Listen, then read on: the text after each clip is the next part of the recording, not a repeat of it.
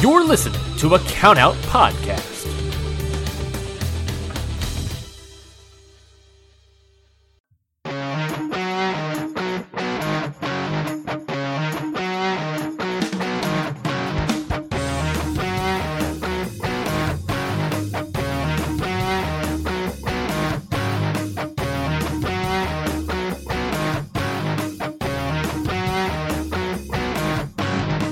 Everybody, and welcome to Ring Post Radio, the only show co-hosted by an AEW Freakazoid and a WWE Drone Stan.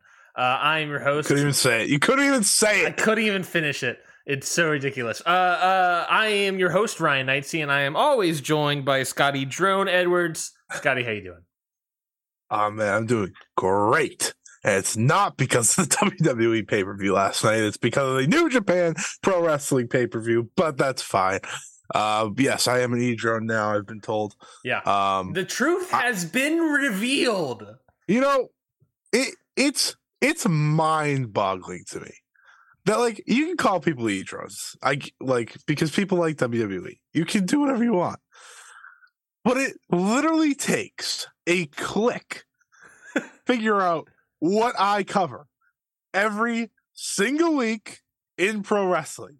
I promise you, it is not the WWE. However, some people are very lazy and just like to say, oh, you hated on AEW. I didn't even hate on AEW. That's the worst part. Yeah, I know. The tweet that I said was one, meh, AEW Dynamite makes people lose their freaking minds. Yeah. And that was it. Which totally happened. People lost their entire gourds. You would have thought AEW went through another brawl out this week. All they did was have a mediocre version of their television show because they've had fucking 2 months of all-timer shows. It's ridiculous. Yeah. But yes, I am an E-Drone now. I get to talk about a WWE pay-per-view today, which automatically makes me an E-Drone. Yeah. What a time. I'm just happy that someone had the guts to finally say it. You know, I've been doing the show with you for 84 episodes now, and I've been scared every time. I'm afraid to call you out for who you truly are, Scotty. I know. I'm almost happy it finally came out that I am one because, the veil's been lifted. Yeah, it's hard to keep all that in. It's hard to keep in, all that praise I've had for WWE for the past. I can't even lie. Whatever. Who cares? We have a lot to cover today. I could be an E-Drone all day. Yeah. Maybe I will be an E-Drone. I don't know. Maybe I'll tell you that Jay White's going to be A-okay and he's going to be fine and he's going to be world champion in a day. He's not. But I have a lot to talk about that I actually did enjoy from this past week. Besides me being an E-Drone, Kenny Omega's leaving AEW. What other ridiculous things have happened this week? For E-Drone Scotty, of course, there's Jay White's going to WWE and be the next MJF there. Kenny Omega's going to there, and New Japan is going to partner with WWE. You don't lose that and all that stuff. Ariel Helwani is a fantastic journalist. I got in a fight with someone about that last night. I didn't tell you this. You got in a fight with someone about Ariel Helwani? Yeah, there was somebody that I missed. I was distracted during the entire main event Elimination Chamber because I was getting tweeted at about how unbiased and good of a journalist Ariel Helwani is for taking money from WWE, and how taking money from WWE makes him a good journalist. You know what's funny about Ariel Helwani? He's a really good MMA journalist. He is he's one of the best. He's a good interviewer too. Outside of companies where he takes money from, I think he's a good interview. Yeah, it's just I think the Ariel Helwani, Tony Khan, WWE stuff has been. Everyone looks stupid. Yeah. Everyone looks stupid. And you know who looks the most stupid? Us for absolutely eating it up. But that's our job, people. We have to eat it up. Yes, I scoop it up into my mouth and go num num I num can't num believe num. someone got in a fight with you about it. Oh yeah, because I tweeted out saying that like well I could tweet I could talk about it here, Scotty, because the guy after the interaction he blocked me and deleted all of the tweets. Oh, I have him darn. saved. I saved the screenshot before he deleted them. Oh, well, he didn't block me, so I could see them. That's true. Well, I think he deleted the tweets as well. So I think I don't. Well, they disappear once they're blocked. Once you're blocked. Okay, do they? No. I believe they're deleted because it said that they were deleted, but also when I went to it on my personal account, they did not exist and I could not see them. So I think they deleted the interaction. This damn company burning, not this actual company. I just literally mean like New Japan burning. Yeah. It was a real good conversation. Oh yeah, you did delete them all. The interaction walked away. What I walked away from the interaction was that good journalism is taking money from the company you cover, and that's good, smart journalism, and that is what you should do. He then said, "Well, he took money from AEW, which number one, I don't think is true at all." And number two, if that's true, that still makes him a bad journalist, and he shouldn't do that either. So I don't know what this guy's talking about. Anyways, that's not for what we're talking about today. What we're going to be talking about today, actually, is a lot of good stuff, a lot of fun stuff that happened. Of course, we're going to talk about Elimination Chamber. Of course, we're going to talk about Battle in the Valley, a great show, I thought, that started an hour late. Kenji Muto Last Love, we're going to preview that show, and we didn't talk about it on the run sheet, but talk about it over Slack, Scotty, but I put it on the run sheet just because of stuff that's happening next week, previewing, if we have the time, for Impact No Surrender, which will be happening this Friday. We also got some news bits, and we'll get to that first, which of course is the sad passing of Jerry Jarrett. Jerry Jarrett, of course, the father of Jeff Jarrett, longtime legendary Memphis promoter and booker, passed away at 80 years with a battle of esophagus cancer. Instrumental in the territory days, a guy that was able to, Jerry Lawler was already sort of getting to stardom, but he built that up even more, made Memphis what it was, worked with Vince McMahon on countless times. Like at one point in time, if the steroid trials went a different way, Jerry Jarrett would have been the guy running WWE, and we would be in a way different world than we are now. Just a legendary, fascinating individual. That is, just obviously, I think we can say this is that you and I definitely don't have a lot of like personal memories about Jerry Jarrett. You and I are way too young to have lived through any of Jerry Jarrett stuff, unless we watched the formation of NWA TNA. But I don't think that was the case for either of us. So yeah, no, but he's done a lot in wrestling, and it's sad to see him pass away. Scotty, any thoughts about Jerry Jarrett?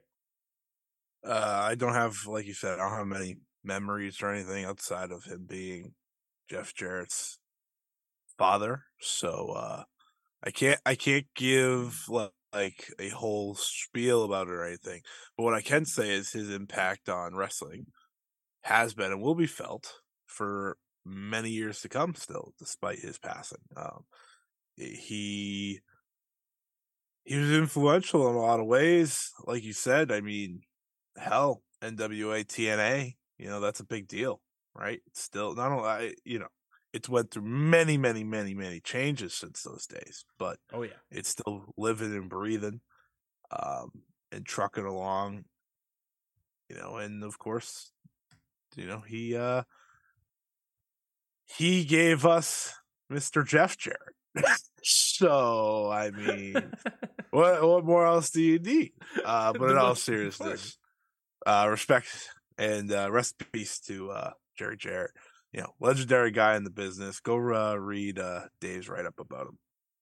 Oh yeah, I've actually been reading. I was listening to Voices of Wrestling flagship show, and they said that, which I found was very interesting, is that I've been watching a lot of the clips from it. I've been watching the whole series actually on YouTube because they're all clipped out and there's a playlist called McMemphis, which was this was 80 something, 90 something, I want to say, where the heel Vince McMahon character was focus tested down in Memphis way before Stone Cold Steve Austin, way before the corporation, way before all this other stuff. This was still when he was babyface commentator Vince McMahon putting heel promos together down in Memphis, him versus Jerry Lawler. This was, let me see if I can look up what years it were. 93. So this is,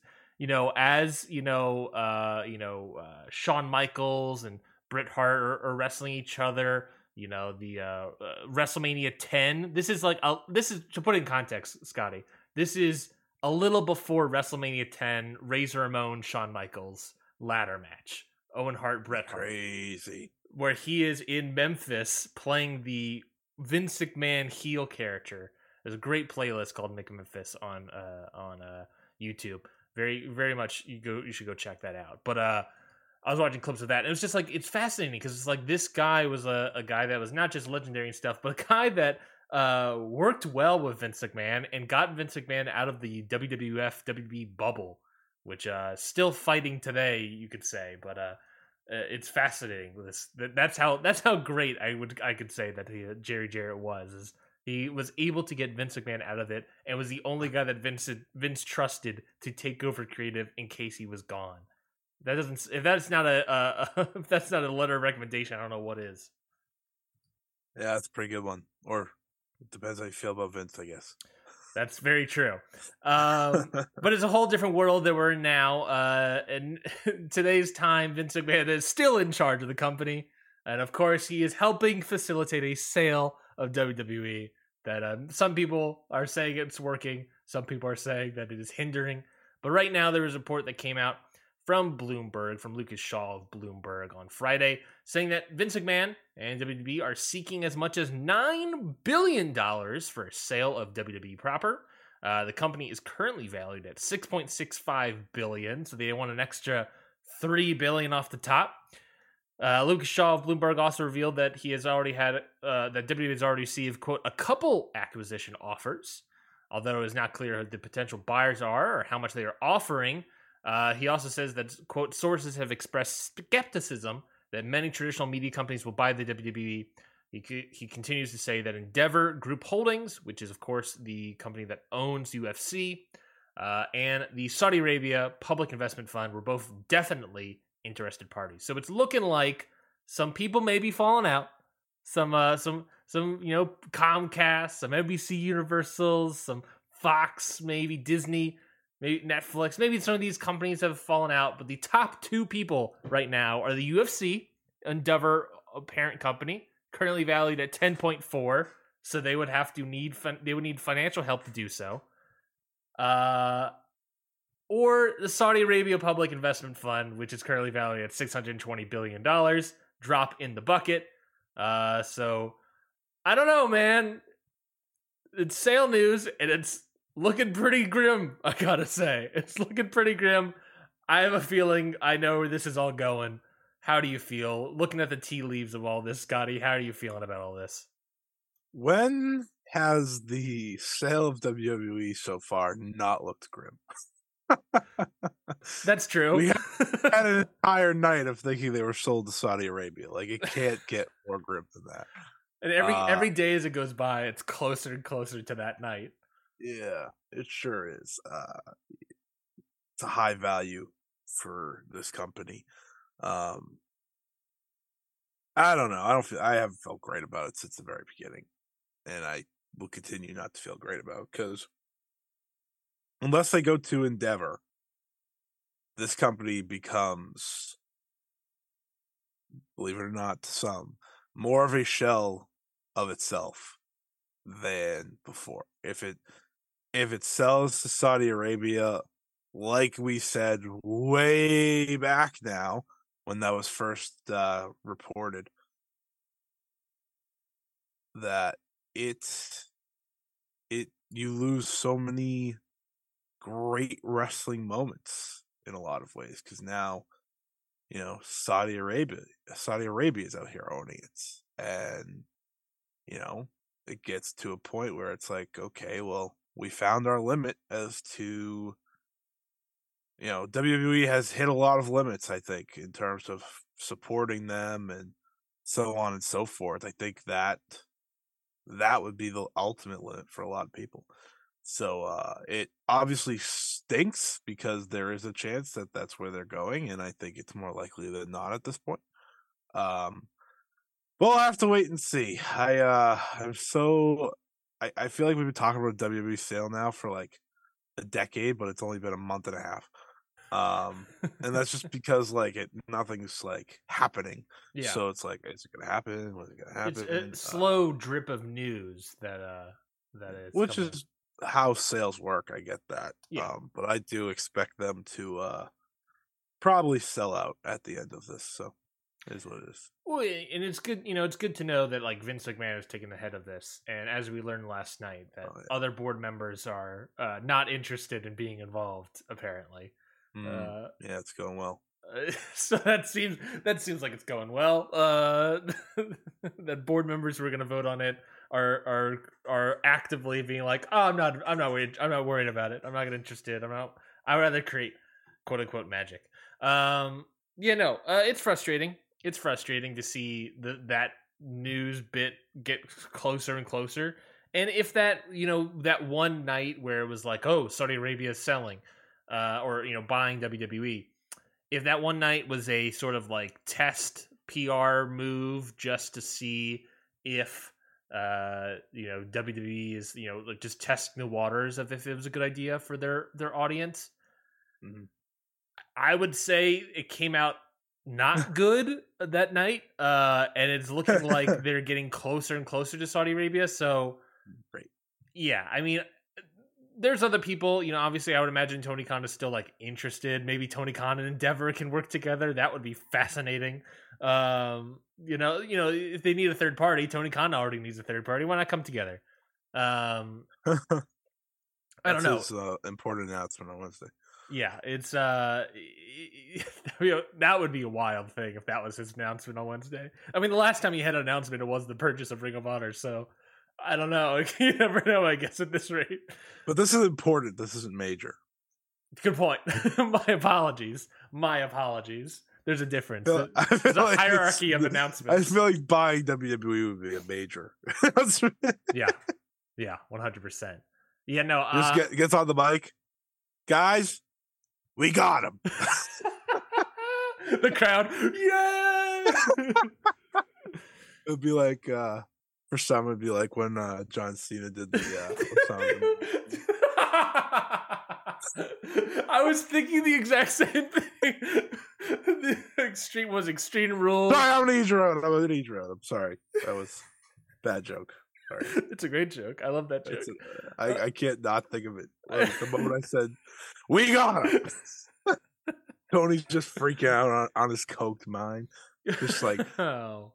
guys, we got him. Yeah. Wait, what? Tony, you forgot to say what did you get? Oh, know. You know what it is.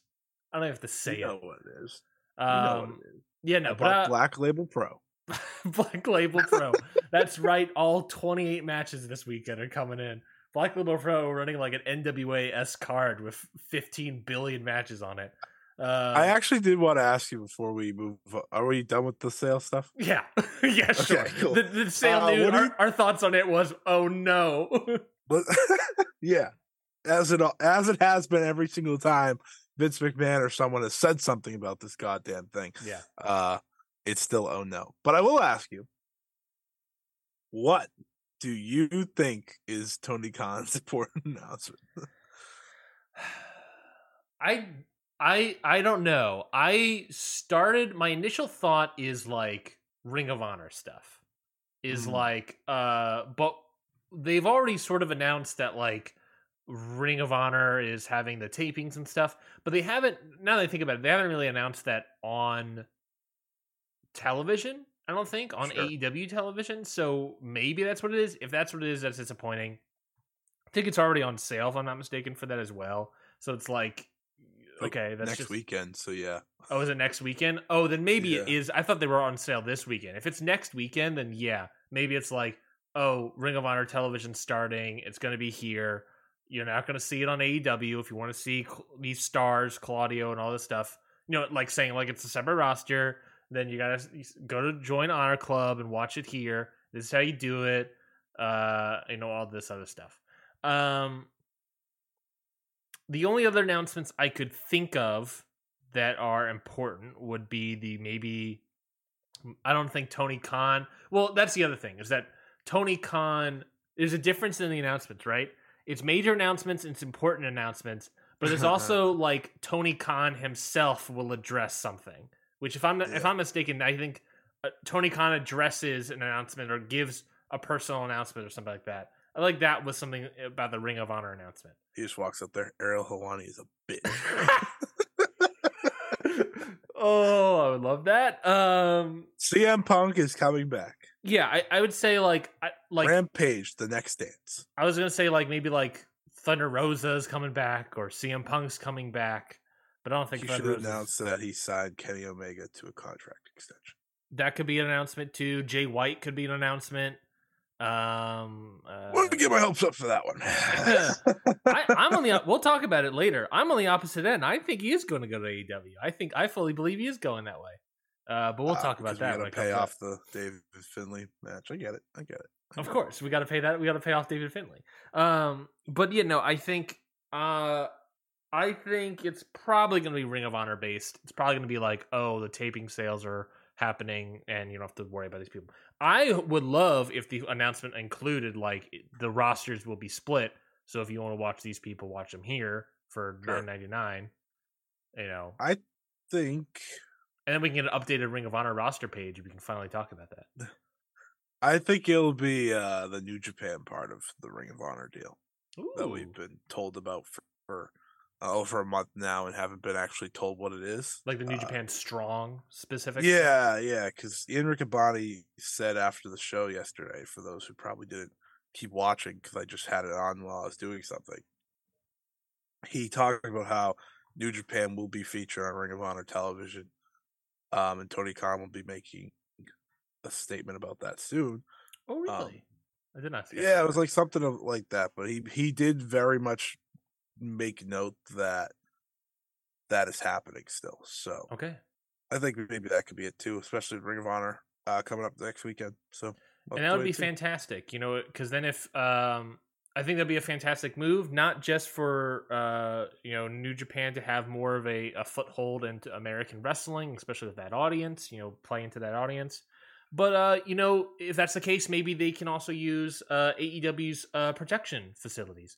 And or streaming capabilities. Wouldn't it be nice? Wouldn't it be nice, guys? Wouldn't it be nice if they were used in better streaming? By the way, there's no way we're talking Battle of the Valley before Elimination Chamber. I was planning to do Elimination Chamber first. Good. Yeah, of course. We got to start with the newsword of the event. Of course, gotta unload some stuff out of the chamber. We got to eliminate this Elimination Chamber. Yeah. We'll talk about that first, since we'll get to that now. That's a perfect transition. Elimination Chamber took place last night in Montreal, Quebec, Canada.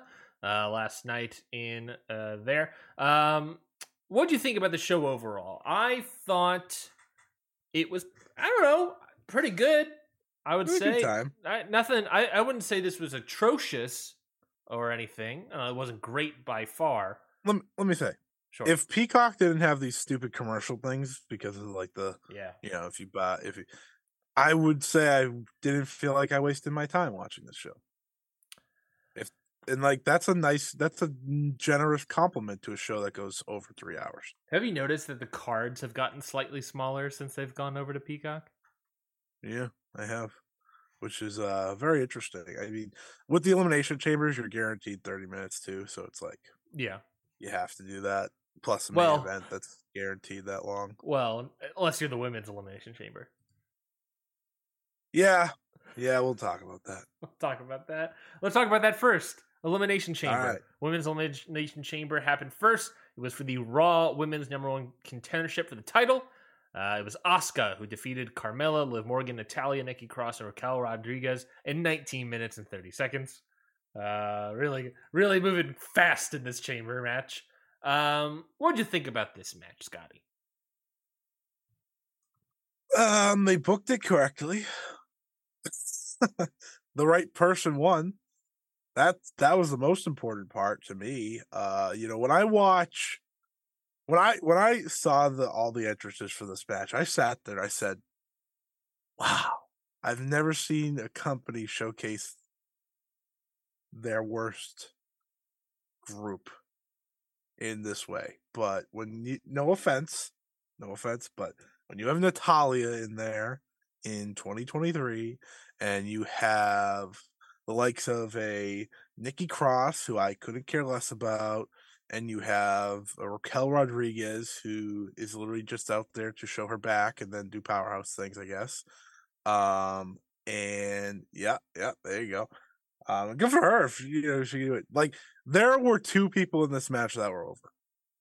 Who? Asuka. Right. Asuka and Liv Morgan. I give Liv Morgan credit. She's over. Yeah. Most of the time she's over. Now, it was the Asuka show last night, as it should have been. Yeah. But I will say those two are the two over. I'll give a third tertiary to Natalya just for that hometown bump. Yeah, well, that's cheating. So, I agree. that's not true over. Coming for Sari Zayn's neck later. But this match really highlights just how much they haven't built up the actual newer talents, right?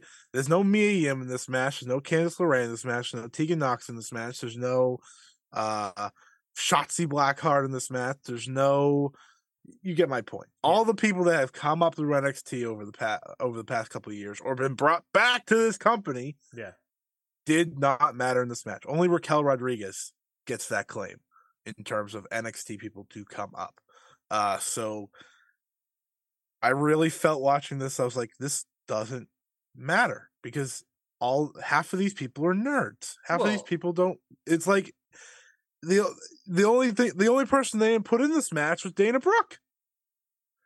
Yeah, ultimately this match was Asuka versus the SmackDown Women's roster, pretty much. We've talked. That's okay. Well, we've talked about the SmackDown Women's roster and how lacking it is. Asuka new finisher is beast. Yeah, she just locks it in. People are done. Yeah, I was like, yeah, that's how it should be. The good news is, the best news of this match is that we're getting Bianca Belair versus Asuka at WrestleMania. Yeah, undoubtedly. That is undoubtedly the best news of this match. The match itself, I thought the match was fine, aggressively fine. Liv Morgan did that cool thing.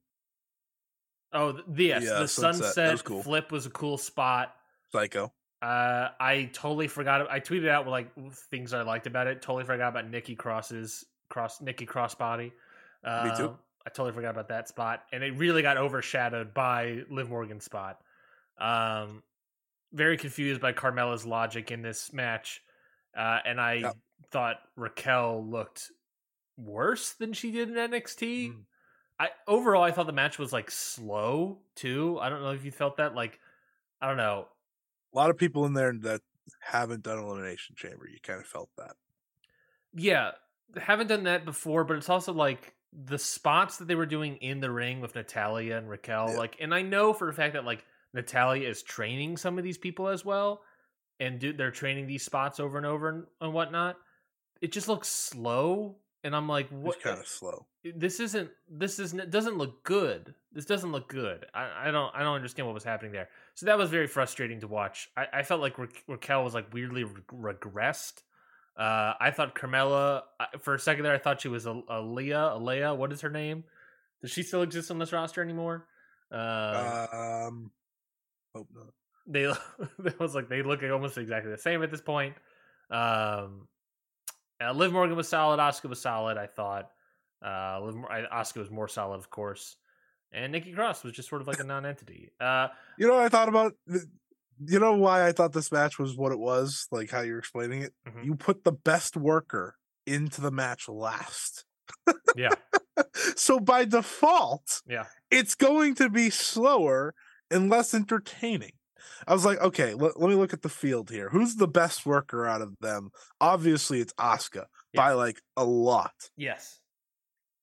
Who was in the match the least amount of time? Asuka by a lot. You would think you want to highlight the positives and drown out the negatives, right? Why not have Asuka start the match?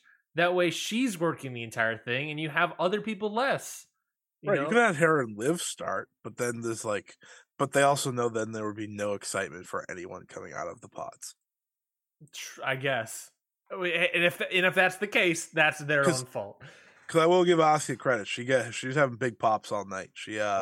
She's very over as she should be by now. But I totally agree. Good to see. Match itself, meh, fine, whatever. Aggressively fine. Winner, correct choice. WrestleMania looking good on the women's side of things. No, not just a correct choice, but that obvious choice as well. let me rephrase. WrestleMania looking good overall, truthfully. Which, let's be careful. Singles match: Bobby Lashley versus Brock Lesnar. The winner, of course, was going to have to face Bray Wyatt and DQ. So neither of them wanted to win. Neither of them were like, "Oh, don't want this one." Maybe if it's a DQ, they're going to count it as Bobby, but I don't know. Or maybe it'll be a triple threat with Bray Wyatt in there at WrestleMania. But it was a solid, meaty start of the match. It only went 4 minutes. And then it ended in the DQ finish, which was very disappointing because it's the classic hamster wheel move of we hyping up for a big match and then doing a DQ finish to shove a even bigger match down the line at WrestleMania, which shouldn't have been too surprising since this was Elimination Chamber, but it is just like, all right, that was a waste of time. What did you think of this? I thought it was fun for the 4 minutes it lasted. And then the low blow happened, and I was like, here we go again. Yeah. You expect it, right? You don't expect a clean finish, obviously, because like you said, this is Elimination Chamber. And I kind of felt like the whole night could be defined by, well, it's the Elimination Chamber. It's not WrestleMania. It's not, stuff like that. That's kind of how I felt from beginning to end on this show.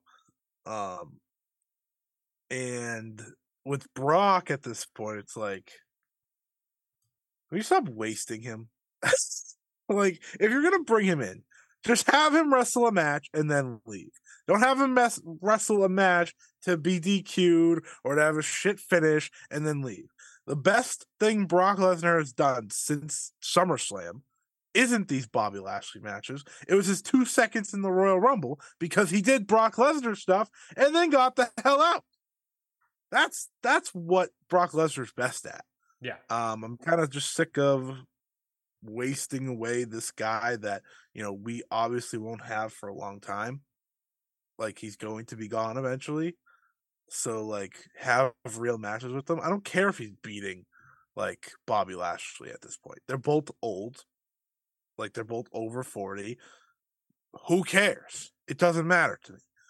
Just have the match and move on. And the fact that Bray Wyatt's going to be added into this, I hope it's Bobby Lashley and Brock against I totally agree. I love no sense. They're totally teasing up the idea of Bray Wyatt, not just because of the end of the thing, end of his promo there on SmackDown, but the idea that the end of this match, Michael Cole on commentary as Brock Lesnar's walking away. There's no doubt that he is the scariest man in all of the WWE universe. And I'm thinking to myself, oh, well, you're forgetting about Uncle Howdy, my friend. A little tip of the hat there for you. I try to do the same, Michael Cole. I try to do the same. So yeah, I agree. I would love it to just be a tag match and then just, Undertaker this fool, or, Goldberg, Bray Wyatt this fool, where it's just like, oh, I don't give a shit about any of your stuff. I'm just going to destroy you. That's what I would kind of love. what I prefer Brock to do at all times at this point. I would love, what I would have loved if this is what I honestly think would be peak Brock at this moment. If the 24/7 title was still around, he should just be 24/7 champion. That'd be so sick. That's what I would love. It would be, the greatness of like the Money in the Bank comedy bits that he was doing. Have that, but then he's just facing jobbers all the time. That's it. Well, think about his past 2 feuds. It's literally like 7 different matches of bullshit until the final match. Yeah. Yeah, And it doesn't matter until the last even with the Roman feud, we didn't know the final match was going to be at SummerSlam. We always thought it was WrestleMania, so that makes it even worse. Yeah, yeah, and even that match ended with in a bunch of chicanery with the ring being flipped. I was going to say there was a goddamn, you know, bulldozer, and Yeah, there's a little more going on there, but at least that I had a good time watching. This stunk. This was like, I just want these two to have the Brock Goldberg match from WrestleMania, and they're just having that and then ending it instantly. Agreed. DQ or stupid finish. Agreed. Mixed tag team match of Beth Phoenix and Edge get the win over Finn Balor and Rhea Ripley in 13 minutes and 48 seconds. What did you think of this? That was pretty good. Yeah. For someone who did not really care at all about it, I was like, the match ended. I was like, best match of the night so far. Good job. Yeah. I thought Rhea and Beth were awesome, actually. For, I said when they were just, absolutely destroying each other with the clotheslines, I was like, this is the best wrestling spot of the night already. All they did was just hit each other as hard as they could. What an idea. I thought Beth looked really solid in there, seeing that she doesn't wrestle, obviously. I think Rhea, this was the first time, besides the Rumble, I guess. The Rumble's weird. Rhea, she's got it now. She has the presence about her. She has the confidence about her. And I was like, this was a good way to show that with Beth. Finn's a dweeb, but hey, good for him. He's good at being a nerd. Yep. Edge's hair is very funny. I think it's very funny because it's staticky. Yeah. But he hit a tope suicida, so that's wild. I thought the match was really entertaining. Kind of everything it needed to be. Totally agree. I agree. I thought, this worked fine. I went 3.25 on it. I was like, this is pretty good. This is better than what I thought it would be. I was sort of not really interested in this match, but then I was like, exactly. That's pretty good. No idea what Edge is going to do at WrestleMania, but no idea. My best guess is going to be him versus Dominic, or maybe him and I don't know, Rey Mysterio now teaming up against Dominic and Finn Balor. I don't know. There's no sign at all of what Edge is going to do next. I totally thought this match would have been the WrestleMania match, but then they had Rhea Ripley win the Royal Rumble, as they should have. Yeah, which, I think that's still a good shot. She's doing good work now. Yeah, it's weird that you brought up the confidence bit. It's interesting, when she came in from NXT to main roster, I was like, I thought she was very good and solid, and then we're hearing all these things of oh, she doesn't have the confidence and all this other stuff. You could totally see the mood change of oh yeah, she feels very confident nowadays. And I could almost see it in a weird way where Raquel Rodriguez is where Rhea Ripley was, where it's I thought she was very solid in NXT and had all the confidence, and then she moved up the main roster, and it's oh, that just fell out the window. Where did all that confidence go? What happened? She has regressed completely. I sort of get that feeling now with Raquel, whereas Rhea's put it together, figured it out, doing something that she's into, doing something that she likes, and it's working out, and it's connecting with the fans. So hey, it worked out. So a pretty good spot for her. And yeah, I thought this match was pretty good. I was very frustrated. I thought this match was very good, but it was diminished slightly by the camera just being all over the place and missing a bunch of spots. Yeah. Despite my favorite spot of the night, or the favorite shot of the night, I should say, of I want to say Finn Balor was on the top rope. Yeah, Dominic got the ropes. And then all of a sudden in the frame, Dominic's flown into the ropes. And no one's what happened? You just see Dominic popping in what? And then and then leaving immediately. This is why everyone should watch the stream. You got to see Ryan act that out.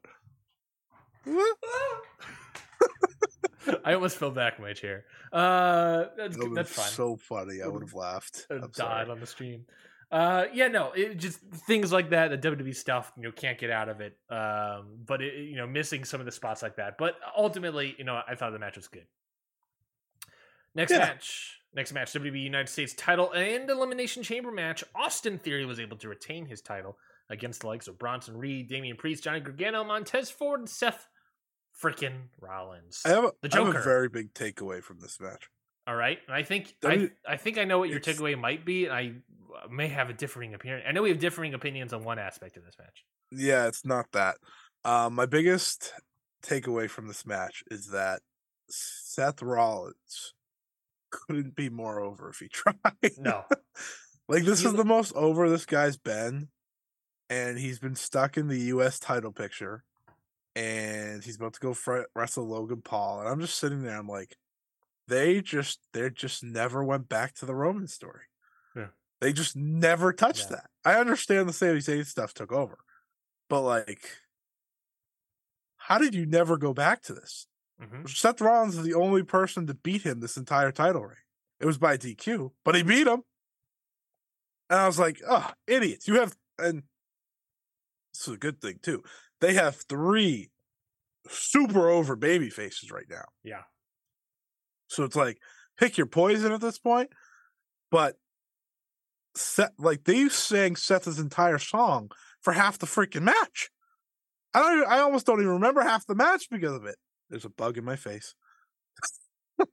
Bug in my face, throwing me off. I But, love the yeah, I love the Austin Theory one won. bit of that where it's like even Austin Theory is like, "Hey, they only care about this guy," and I'm like, "Yeah, yeah, they seemingly do." Yeah. So I thought this match was pretty good again. Lots of big moves. Yeah, lots of big moves. Suplex off the pod. Montez did the flip thing like from the top of the chamber. I don't know, it's confusing. Michael Cole was like, I've never seen that before. I was like, I've seen this happen twice, maybe 3 times before. But that was a solid spot. Yeah, a lot of big Maybe spots. he didn't commentate that match, Ryan. I doubt it. Couldn't tell you. I couldn't begin to tell you if he commentated when Kalisto did it. Was it Kalisto? I think Kofi did it once. Yeah, Kofi did. I feel like someone else did it once, maybe. Bronson Reed, I thought was slowly getting some momentum behind him. Johnny beat Okada right there.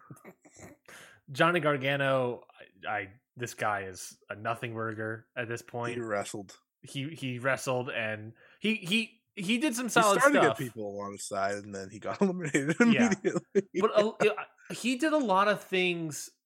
Like, I don't know if you noticed this with Gargano, but like a lot of the things he was doing were like, I don't know. I'm starting to feel like Johnny Gargano's character is like he's a fan of wrestling so much, so like he's reacting and like applauding and all this stuff, like Rollins doing his music stuff, and then like whenever it's like something happens in the chamber, he is always reacting to something. He's not like doing anything. It's happened before in the Royal Rumble as well, and I would had a big issue with that. But I'm noticing a lot of things of Gargano is that, and maybe this is the thing that he learned in NXT, that he's just doing a lot of reactions and not really doing a lot of wrestling. The wrestling he does do is pretty good, but it's not getting connected to the crowd. So he's doing reactions, which isn't doing anything at all for me. I don't know. He's been on a downward spiral, obviously, ever since he won the NXT championship long ago. Yeah, but my God, is it crazy to think how much he's fallen? Yeah.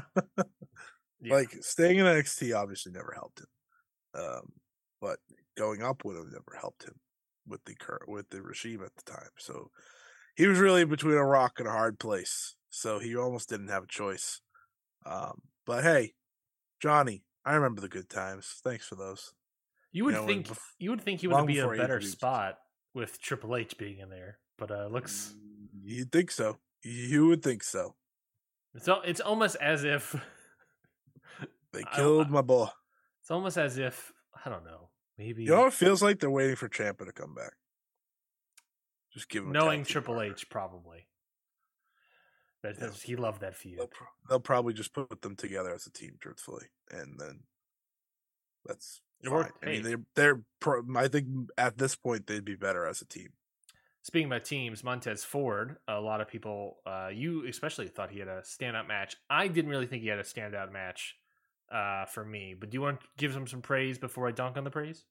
Yeah, sure. I think his overall connection with the crowd was the reason why he stood out more than anything, because it was like, okay, so people want to see him succeed, because you Yes. see this goes a lot hand in hand with kind of like the Cody Sammy stuff for the longest time. It's like, is it all noise on Twitter, or do people actually want to see Montez Ford be a star? That was like my big thing, because like you can have Michael Cole say something or Corey Graves say something on commentary because they read enough people's tweets, but that doesn't mean like the WWE generic fan wants Montez Ford to be a star, you know? Yeah. So the reaction itself was very welcoming to hear. And do I think he had like the Kofi Kingston or the who the hell else had with the Kofi? Someone else had a good elimination chamber once upon a time that Santino got them Marella. over. No, how dare you? That did actually help him. I remember that. So you're saying that was a great example. I guess so. But like he didn't have the Kofi Kingston run that I hoped he did Yeah. at all. And I think that is in part because he came out last. Yes. So it was weird. Like I would have had him come out early. He needed to be a starter. Yeah, I totally agree. I think that's why it didn't get to the point that it should have for him. Yes. I did think he had some good moments. You know, he had the crowd going out of their minds. And I saw in him that he will be that star if they give him the ball. Yeah. But at the same time, they didn't do enough that I wanted. If that makes sense. Yeah. Because again, he came in last. I was like, why is he coming in last? Yeah. I was seeing people throwing out, star making performance and stuff, and I disagree to that. I totally agree with what you're saying about he has all the charisma to boot. The crowd was eating up everything he was doing. Mm-hmm. That is huge. The problem is that like, what was he doing? He was doing I don't need the people's elbow. He was doing or attempting to do the Rock's people's elbow. I don't want him to be doing that. He is. I tweeted this out. Montez Ford is way too charismatic to do nostalgia spots from The Rock. He doesn't need to be doing that stuff. He can do his own shit, Right. and he should be doing his own stuff. But he's not. Yeah. He's doing The Rock, and then he did a great acting sell of being injured. And they sold that very well. I actually completely forgot about that part. Yeah, that's the other part of this match. But it was frustrating because it was like he was in there for a little bit. And he had some good moves and had some good spots, but like the biggest moments of the match for him, where the crowd was super invested, was a nostalgia spot and a worked injury, which was frustrating. I think people were very interested when he was doing the dives like crazy. Oh, that might be true as well. I keep forgetting he did the dive. We never got the frog splash from the top of the pod, though. So that's really That's what I was waiting for, and we never even came close. But even then, like. He's jumping off the top of the cage. We've already seen him do that. I mean, we've seen people jump off the top of the cage all the time at this point. It's nothing new. But like, give me Montez Ford. Don't give me The Rock. 2 people. Don't give me The Rock. Realized. Don't give me injured wrestler number 4. Give us Montez Ford. Give me Montez Ford. That's a star-making performance to me. He has it in him. He has it in, and that's what's frustrating about all of this is that. From the entrance alone, I was like, man, this guy. This charisma, he has this aura about him, and they just don't want to let him showcase that. And what they're showcasing is other bits. They can't wait any longer, I think, though. Like, no. I'm not saying, like, if he doesn't leave the Street Profits tomorrow, he's doomed. But no. I also am kind of saying it's now or never. He's 32, so it's not like he's old. Obviously. No, he's still a young getting into the prime of his career. Yeah, he's also bulked up now. I've noticed, like he is a bigger dude now. Yes.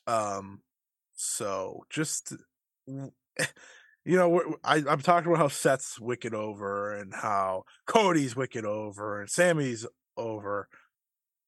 I do think Montez Ford's the type of guy that can get that over. I do. Yeah. I do. I saw a glimpse of it in this match. You didn't get to see the full picture because again, he wasn't in there if he was in there from bell to bell and got eliminated before Seth and Theory had their final 2, it would have been perfect. Yes. But that's not what they did. Yeah, totally agree. I think that's what they should have done. I think, but I thought they dropped the ball on that. Ultimately what that is getting over by wrestling. And that is not the route that they took with Montez Ford in this thing. Instead did nostalgia and gave him sympathy. That's after WrestleMania, I would start it. Just go with him. I would love that. And that's the thing is like I don't want him to be The Rock. I don't want him. No, I want him to be Montez Ford. Yeah, I want to be different. I don't want anyone to be The Rock. I want The Rock to be The Rock. That's it. Yeah, I'm okay with He's a better wrestler than the. Okay, that might get me yelled at, but like in ring, like he does things The Rock could never do. Yes, 100%. So 100%. Rock, I could never see The Rock splash I've ever seen. I can never see a Rock do a tope over like a ring post. You'll never see The Rock do that. No, exactly. Montez is way more athletic. I hope they just do it right. But hey, Logan Paul. Well, yeah, Logan. So they did the worked injury angle to have a reason for Logan Paul to get into the entrance, which the cage opens up anyways. I don't know why they had to do a work injury angle. It was just really to get garner sympathy for Montez. But Logan Paul enters. He hits Seth Rollins, causing Seth to lose. And Logan Paul effectively, I guess you could say, like officially has turned. I don't know. Is he turned heel? It feels like heelish stuff. The crowd is booing him. He's a heel. He's a heel. I think this was the right way to do it because, like, the funny thing with Seth, right, is like they've had him in the same spot for a year where he is the guy to put someone over. Yeah. Right. Whether it be Cody, or Austin Theory, like he's been that guy. Yes. But they've somehow managed to protect him in all the right ways that he's still super over. And that's probably more credit to him than anything else. Because one, he has a great theme song, obviously. I know that helps a lot, but like just the way he acts and he's having really good matches. And he seems like he's in control more than most people are of their character despite losing a lot. Agreed. Totally agree. And also Logan Paul versus Seth freaking Rollins is going to be a certified bang. Yeah. Match of the weekend, baby. Main event, WWE title. Match of the weekend? I don't know. There's a lot of wrestling. There's a Bushi showing up, Ospreay. Mike Bailey's having like 4 unbelievable matches in 2 days. Yeah, that's true. Main event, Roman Reigns versus Sami Zayn. Roman, of course, defeats Sami Zayn. 32-minute match. Here, crowd super hot. This was CM Punk in Chicago levels from that Money in the Bank match. Agreed. I would say the match didn't follow. No, it did not. It started with that sort of energy. It's very much started. The crowd stayed that way. Yes, the crowd was into it. The crowd was into it. What do you think? I think that's what made the match. What did I think of this It's match? a weirdly tough question, right? Because like the match itself was like nothing new, right? It's the Roman Reigns match. The Roman Reigns match. We've seen this happen over and over again. It's the Roman Reigns WWE main event style of 30 minutes of talking, and some spots interspliced in between all that. A lot of very, very, very, very, very long heat segments throughout this show or throughout the match. We're really throughout the show, but throughout the match. Nothing really new, but the crowd ate it up. The crowd was into it. They were devastated by the finish. Not just booing, but not even booing, but they're quiet. And they just, it in a weird way, it worked. If the intention, I think, was there, and that what they did worked. I don't think it was a good idea, but it worked. So does that make it good? Here's what I could say about this: is that they booked this match perfectly. If Sami Zayn was winning. Everything. So as I was watching it, the reason I was enjoying it is because it's like, oh, at the end of the way you design this, Sami Zayn should be winning because this is a storytelling match, right? That's how you have to look at these things. You can't look at it as a work rate match. That's not what Roman Reigns is doing in 2023, folks. Okay, it's a storytelling match, but Sami Zayn was never winning. So as the match continues to go on, you start to get annoyed. That's what I did. I was like, this is getting annoying now because you were building this up perfectly, right? For Sami Zayn to win. That's what this whole feud has been. This story has been for Sami Zayn to win. You built it perfectly with, months and months of, moments and theater moments and all the the Emmy Award winning stuff that I'm told about. And then he loses. But not only does he lose, Ryan, they picked the worst way for him to lose. And I say this because, yeah, sure, Jimmy Uso came in, he beat him up. That was expected. But Jey Uso does come down to the ring. And you either had to have Jey Uso turn on Sami Zayn and cost him the match, or Jey Uso side with Sami Zayn and Sami Zayn wins the match. Instead, they had Jey Uso side with no one, get pushed out of the ring, get speared by Sami Zayn, and they had Sami Zayn get his ass beat with a chair and speared and lose. That is the option they picked. They picked the worst possible option for the end of this match. Why? I don't know. If you hated this match, you probably hate all of Roman Reigns' matches. If you love this match, you probably love this story. Here's the fact of the matter, folks. The match itself, decent, solid storytelling match. Until the final 5 minutes of Jey Uso standing there like a little bitch with the chair in his hand just to do nothing, to get shoved out of the ring, and then for Roman Reigns to essentially squash the shit out of Sami Zayn. And then, here comes Kevin Owens to save the day, guys. He hits all the moves. A little too late on that one, KO. And then him and Sami don't embrace. And it's like, what the fuck was the point?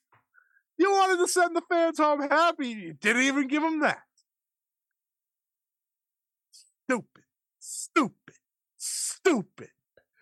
That was fantastic. It's E-drone up the ass here. Fuck you. Yeah, totally agree. You're doing like a whole Bryan Danielson, Daniel Bryan-esque like Kofi Kingston, like long heat segments that pay off to nothing ultimately. It's just drawing more heat. Well, and that's the thing. It's like Roman Reigns doesn't need more heat. He doesn't need more heat. No. If anything, he's going to lose heat. He's going to lose heat because the real heat he was getting was from Sami. Yeah. And now that he beat Sami, it's like, all right, now it's Cody. I don't know. Now the other problem you have is, does the crowd now turn on Cody? From Monday Night Raw, they tried to... This crowd doesn't have that dog anymore. I'll get to that, yeah. Do you turn on Cody? They put effort into not having Cody turn heel or anything. They put effort into be like, I'm on your side, Sami, and so the crowd won't boo on him. But you run that risk now. You run that risk because I would argue that Roman, despite all of this, is going to lose heat because he didn't transfer it into babyface stuff, and now we have to transfer all of this and move past Sami completely to get to Cody. I don't know how you make a tag title match out of all of this. I don't know. That part's funny. Yeah. It's Usos are going to come together. Like, ultimately, you know what the match should have been? You want to talk about what the match should be at WrestleMania? You want to talk about what the match should be at WrestleMania? It should be Cody versus Sami. Number one. I understand the Roman thing, but it should be Cody versus Sami. At the very least. And I believe that Sami deserves a dusty win here in the sense of it's all about the chase. He wins the title, he loses it immediately. You do that. and then just have Roman and Jimmy Uso team up, defend the tag titles that way, treat it like a Freebird rule and give Roman the title, and defend the title against Sammy and Kevin or whatever, and have that be main event of night 2 of WrestleMania. Or night 1, you could do it reverse. Or you do it reverse if you want to. It doesn't matter. Ultimately, it should the match should be, or not even just do KO. You don't even have to have Kevin Owens involved. Have it be, Sami Zayn and Jey Uso or whatever. Yeah. But I would think Jey Uso would be not involved in it probably. But ultimately, it's like it's the match. The story is going one way, and we're swerving so hard to get to this other spot that it's like we are trying to finish this story, but the story has changed. That's literally Cody's catchphrase. But the story has changed. It is no longer Cody's story that is important here. And now I think they are barreling down the road of the audience forcing a triple threat. Now, I also don't think the audience will force a triple threat, because that audience that was on WWE's ass about Daniel Bryan have all left and gone to no longer watching wrestling or gone to AEW. Yep. So it's going to be a crowd that's just going to, if Sammy loses, we riot. If Roman wins, we riot. Nothing happens. They don't got any dog in them at all. No dog. They're not going to do nothing. Crowd ain't going to do nothing. Those WWE stands aren't going to do nothing because WWE thinks you're a fucking idiot. That's what this is about. And you're not going to do nothing because you don't got that dog in you. It's the truth. And here's the thing. It's like Cody, at the end of the day, is going to be the right decision because this crowd's going to eat it up. That's true. That is true. That is true. It's just how it goes. Because it doesn't matter. Exactly. It doesn't matter.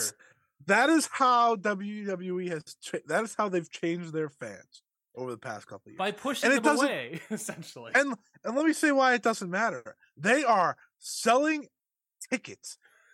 They are selling out shows more than ever. Like right now. Yes. In terms of ticket sales, they're packing buildings. You heard that crowd last night. No one gives a shit. Yes. About tomorrow. It's about the night of. Cody Rhodes is going to go to WrestleMania. He's going to finish the goddamn story, and AEW wins again. And it's not, and they're beyond success, not because of wrestling. They're beyond success, not because of wrestling, because it's emblematic in the main event style, which is 30 minutes of talking, and there's stories of this doesn't have to end in a wrestling match, because the wrestling match that would end in a normal feud is a tag match at this point. They're beyond success because they are in a world where sports media rights are the only thing that really matters. They have a decades long backlog of stuff they could use, which they don't use. Instead we make biographies. They will for when Cody debuted and they have that hype video for WrestleMania. Yeah, and that's gonna be great. That's gonna be great. It's gonna be covered by Down Straight probably. Give them another paycheck. They have all this content that ultimately doesn't matter, but they have weekly sports right live television stuff for 6 hours a week, and then on top of that, they can do these biographies about the NWO again, and none of it matters. The wrestling doesn't matter. It's all about stories, and that's why AEW sucks because they don't know how to tell stories. Who's the Edro now? I thought about the story multiple times. I was like, ways they could have done this once upon a time is that Cody just waits on night 2, right? Yes. There's 2 nights. He waits on night 2 for whoever wins between Sami Zayn and Roman Reigns on night 1. That ultimately ends up being Sami Zayn. And guess what? You make the biggest freaking heel out of Cody by beating him one day after he won the damn. It would have been so simple, but that's not how we work anymore. You know what? You know what else, Scotty? It doesn't matter. WrestleMania is already going to sell out. Why bonkers. Why already. do Cody versus Roman when you can do that later on a show that needs to sell some tickets? Why not just do Sammy versus Cody? Because it doesn't matter. So just do that match. You know why? I'll tell you right now. Because there was this wonderful thing during the show where Michael Cole was talking about Ariel Helwani and George St. Pierre, calling Ariel Helwani the unbiased reporter, and he asked the questions no matter if you want to answer them or not. And that's why. The real questions. I think there is part of them that understands what they have in Cody, and that is the one guy that jumped ship from AEW. Yep. Because he was a star there, but he wasn't made a world champion or anything there. And now they have him. He is pretty much become their top. He is their top babyface, right? And now they're going to crown him at the Showcase of Immortals against their guy because it's the ultimate. Yeah, we got him. He's our guy now. I think that's part of it. Like, there's just a pettiness. Triple H has an ultimate pettiness because the man lost his job because of that company. People forget that. People say it's pettiness, but I also sort of have a feeling that, I don't know, there's an outside chance Cody doesn't win. I'm not, with how this reign has gone, how Roman is so close to 1,000 days, I wouldn't at all be shocked, but I do think Cody wins, and I will celebrate it because I like Cody, and I'm very open about that. But let's stop talking about the goddamn Elimination Chamber. Though, hey, hell of a fired up talk there. It wasn't even, I almost said debate. I was like, we didn't debate anything. We agreed. Stupid. It's stupid. Imagine if CM Punk lost in Chicago. That's what that would have been like, by the way. Except there would have been a riot. Yeah. Because that crowd had that dog in them. Had that D-O-double-G in them. Yeah, they had that Snoop in them. But this crowd, you know, they were okay. They were okay with some chair shots and a spear. Unacceptable. New Japan Battle in the Valley happened as well last night, or at least it tried to, because they had their kickoff show that started slightly late. So much so that you can't watch the full Kratos Alex Coughlin match. Brutal. That must have hurt you. It did. I did want to see that match. I was interested. So you're a big JR Kratos guy. Big JR Kratos guy. And we were able to watch the Bobby Fish David Finlay match, but nothing really to talk about there. You literally have a JR Kratos shirt. Yeah, totally. 100%.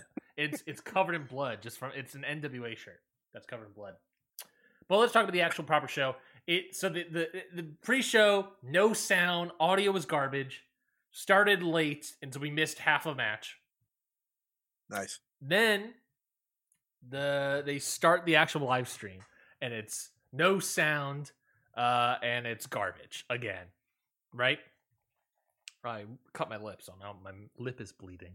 He got so fired up. He got his lip. He's suffering over there. It's over. I'm dying. I'm bleeding out.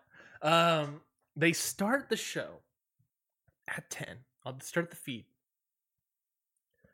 40 minutes go by to fix it because no audio, no visual. It's looking like the fucking Loki timeline stream over here of all these colors.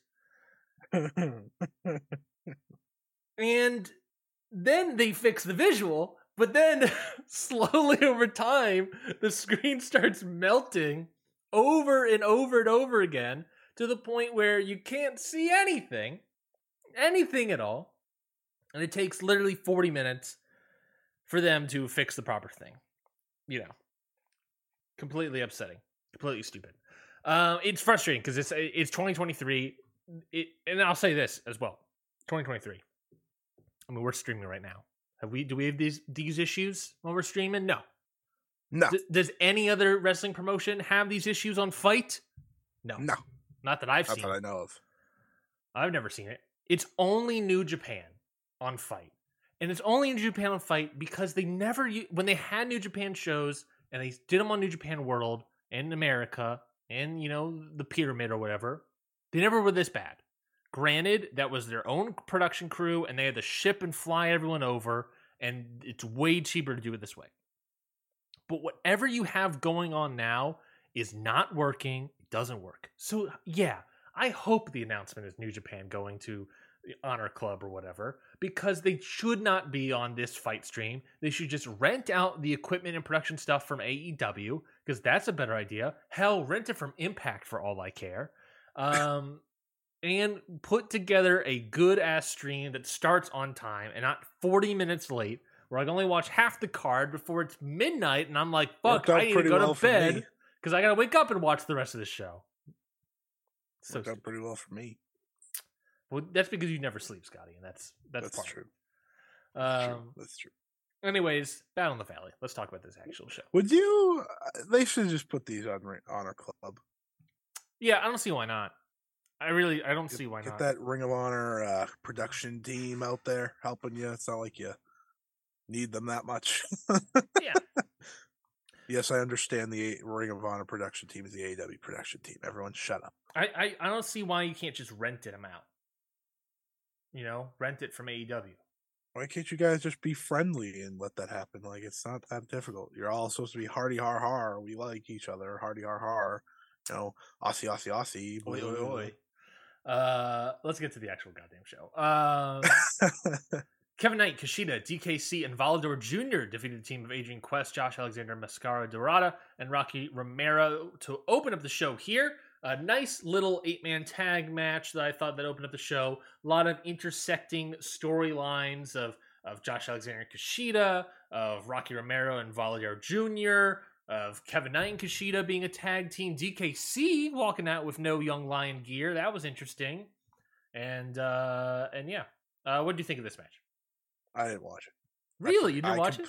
So I completely forgot that I missed 2 matches. Because you should have, like, those last, like, couple matches, I was so locked in, hyper-focused, that I just completely forgot that I did not watch the first 2 matches on the show. I just got to it. I was like, oh, no. They didn't start with the tag title match. Oh, boy.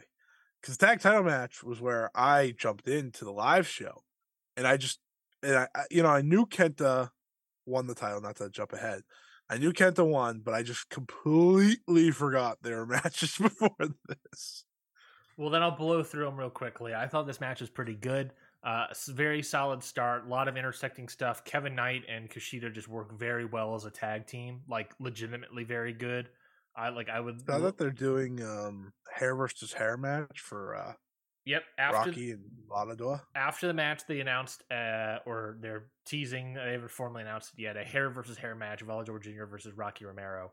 Not a hair versus title. That's interesting, but he wants not the title. Volador doesn't want the title. He wants the hair of Rocky Romero. It'll probably just be for the title, but it'll be hair versus hair. Yeah. A hair versus hair and title match. Something like that. But yeah, no. But Kushida and Kevin Knight are very good. DKC was fine. Adrian Quest was fine. Josh Alexander and Kushida had a lot of good grappling back and forth, and that was fun to see. So that made me excited for their upcoming match at WrestleMania weekend. But yeah, New Japan Strong Openweight title match. You said you also did not see this match. Kenta, saw the end of it. Kenta versus Fred Rosser. Fred Rosser looked. Would you be surprised? Great in this match. That's not shocking. Fred Rosser. Fred Rosser's great. He's Mr. Tony the Tiger over here. Very good. He kept up with Kenta, kept up the heat with Kenta. Got me very excited. Fred Rosser has like developed this aura about him now, which is very intriguing to me. You know, that I really think it's something to get behind. I would love to see more of him. I hope this means we can, he loses the title here, so maybe we see him down the line in G1 or something, but he's developed this aura that I think he's gotten so much of the WWE stink off of him, but I think some people still see him as like Fred Rosser. What the fuck? But he's so different. He's so much better than what he was, that he's totally worth the watch, and he's great, and Kenta wins, so that's cool. He should be in the G1. Yeah, I'm fine with that. I think, you get so many international talents that jump in there, right? That's like some of them stink, some of them aren't great. I think Fred Rosser would turn a lot of heads. Yeah, getting to wrestle against some of the best. I mean, at the end of the day, Kenta's probably just meshing this title in with one of the other titles in some title versus title match unification. That's what I'm expecting with the strong title. So, hey, it's nice to see Kent have a belt. Yeah, for a little 2 nice. seconds. Take it over to Noah and take it over to Noah. Take it over to Noah and just don't come back until Bullet Club's dead. New Japan Strong Openweight Tag Team Title match. Motor City Machine Guns, Alex Shelley and Chris Sabin defend their titles against the West Coast Wrestling Crew of Jor-El Nelson and Royce Isaacs. I talked about it before in our preview that I said that West Coast Wrecking Crew have yet to really have that like standout match for them. Do you think this match was that? I do. This is the best match I've seen from them. Because here's the thing. I never have been like, I never walked away from one of their matches saying like, wow. No, and I don't even think this match was like unbelievable or even great. I thought it was very good. Yeah. Like it was just a good match against the Motor City Machine Guns, but they hung in there with the Motor City Machine Guns. That was important to me. I didn't need like that, 4 or 5 star match out of them. I just needed them to go out there and have a good showing with the eyes on them against one of the best tag teams of all time, and I think that's what they did. I thought Royce Isaacs, I thought Jarrell, like they should be so proud of getting this spot and going out there and showing up. And by the way, guys, I just want everyone to know the Motor City Machine Guns are so good. They're so good. It's so unfair how good they still are. Yeah, I thought this match was very, very solid. The stalling vertical suplex and the walk around the ring vertical suplex was fantastic. Machine Guns were, as per usual, great. And you're right. It's not like, I don't know if we'll ever see like, I don't think West Coast Wrecking Crew are ever going to be like the best tag team of the world or anything. Right. But I think they really showcase that they are very, very, very solid. That they are a good foundational piece to have to build, to have and to wrestle against. That they're not going to be like the greatest thing in the world, but I think they can bring people up and they can raise people better than them up to good heights. I think they can do good stuff. I think they would do well if they were part of Ring of Honor. I agree. In any form. I think they do a great job. They're a great hand, is what they are. Yeah. Yeah. They're like,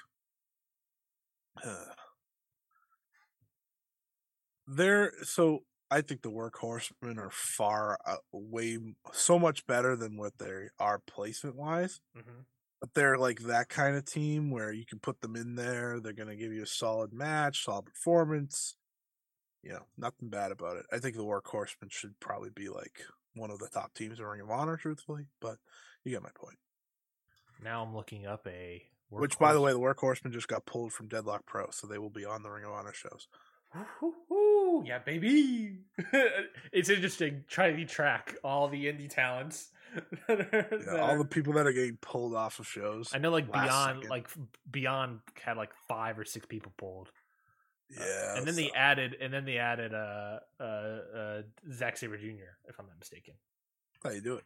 That's how you do it right there. I'm currently looking up if there was a Workhorseman versus West Coast Wrecking Crew match on Cage Match. Not looking like that's going to be the case. But Yamash is doing. I don't even know what company that is. Anyways, next match. Oh shit! Oh, Billy Starks got pulled from a show on that too. Looks like she's going to Ring of Honor as well. Oh, there we go. I think one of the people that surprised me that I saw that got pulled from Beyond, now I think about it, was Tracy Williams got pulled. Oh, he was Ring of Honor, right? Yeah, he was. But I saw that and I was like, "Where's Red Titus?"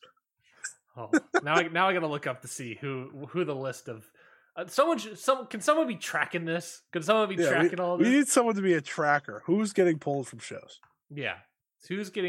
Go back through and see who's getting pulled from what, because that's what I want to know right now. Because there were several people pulled, and now I'm going to look this up because now I've invested interest. But I'm going to go through all this. So as I'm looking through this to find this answer, Scotty, let me ask you, what do you think about this next match? Loser leaves New Japan. Eddie Kingston versus Jay White, with Eddie Kingston getting the win. Jay White out of Japan, out of the company. What do you think of this match before we talk about future of Jay White? What do you think of this match? I thought this match was fantastic. I'm gonna miss Jay White. If he doesn't go to AEW, I'm gonna miss this version of Jay White, because this version of Jay White will be gone in AEW. I mean, in WWE, because he is so, and we've talked about this. He fits in America so much better, because this match, I think, highlighted that for me. He is so good at telling those stories by just not. He doesn't have to talk, right? He doesn't have to do Roman. He doesn't have to be Roman Reigns. He doesn't have to talk the whole time. He does. He does talk sometimes, but what he's so good at is the facial expressions, the desperation, all the stuff like that. Like, this match was so great because it felt like a man who was on his final legs, right? He's desperate. He's in a bad way right now. He's lost his 2 big major matches. This is it, right? Against Eddie. He put up more than he could chew. And you got a guy in Eddie who, right, he loves this stuff. We know that. So that only enhanced the match for me, because it's like, this guy on one side of the ring, it's this guy who's like, we know this is kind of a job for Jay White. He said that before. And then you got Eddie on the other side, who wants everything in his power to keep wrestling with New Japan Pro Wrestling, to wrestle in Japan, to have that possibility of going to Japan someday and wrestling for them. So to me, that only brought out, you get to the actual action part of this, and they're just chopping the shit out of each other. They're hitting each other with every little possibility you could think of. Like, it wasn't a moves match, and it didn't need to be, and it shouldn't be. That's why I love Jay White, and that's why I love Eddie Kingston. This was great. Capital G, great. It, to me, was my second favorite match of the night, even better than the main event for me. And I thought the main event was great too. But I thought this was the best of Eddie Kingston, the best of Jay White. Mix them together and have a really good, really great final match for Jay White in his New Japan tenure. Totally agree. I thought this match was fantastic. I go back and forth in my brain of, was this match of the night for me? I love this match. I thought the effort in this match between Eddie Kingston and Jay White was completely there. Obviously, they destroy each other, they kill each other. Jay White was in phenomenal form. Eddie Kingston, of course, has always been fantastic. Just all around great stuff between all these guys, right? And then you got that story, right? You got the story of, this is Jay White's final match. You get Eddie Kingston, who, Eddie Kingston, who's like just going in there to kill a guy, but ultimately respects the guy because he's wrestling a good match, which I loved. It just, they killed it. They killed it. They just killed it. I can't put it into better words than that. Is that I just thought they killed this match. I thought that that this was, if this is the end of the New Japan career for Jay White, then this was a match that he nailed it. He did it. He did it perfectly. He sure did. It's just so good. Just so good. It's so good. I really loved it. Gonna miss that dude. Gonna miss that dude for sure. In the New Japan setting, at the very least. That is correct. So I guess that's the question. It looking like he's officially gone from New Japan. Where is Jay White going next? That's the question, right? That is the question. So desperately want him to be the opponent for Adam Cole. I so desperately want that to be the case. Mm-hmm. but I do think he's going to WWE. So I think he's going to AEW. I hope you're right. I fully believe he's going to AEW. There were too many things, too many flags that I was like weirded out. You want to put another NWA viewing on the line? No. I don't want to see that Chicago show from NWA. No. I think. Did we talk about this? I don't think we talked about this. So they announced the next show.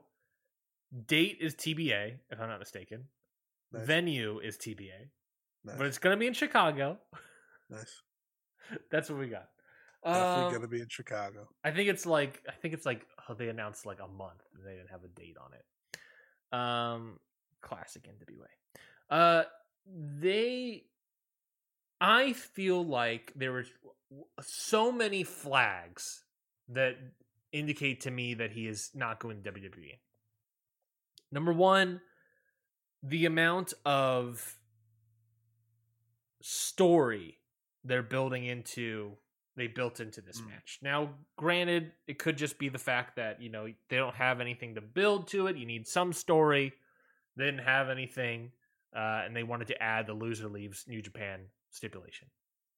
To make it more clear cut. That could be the case. That could easily be the case.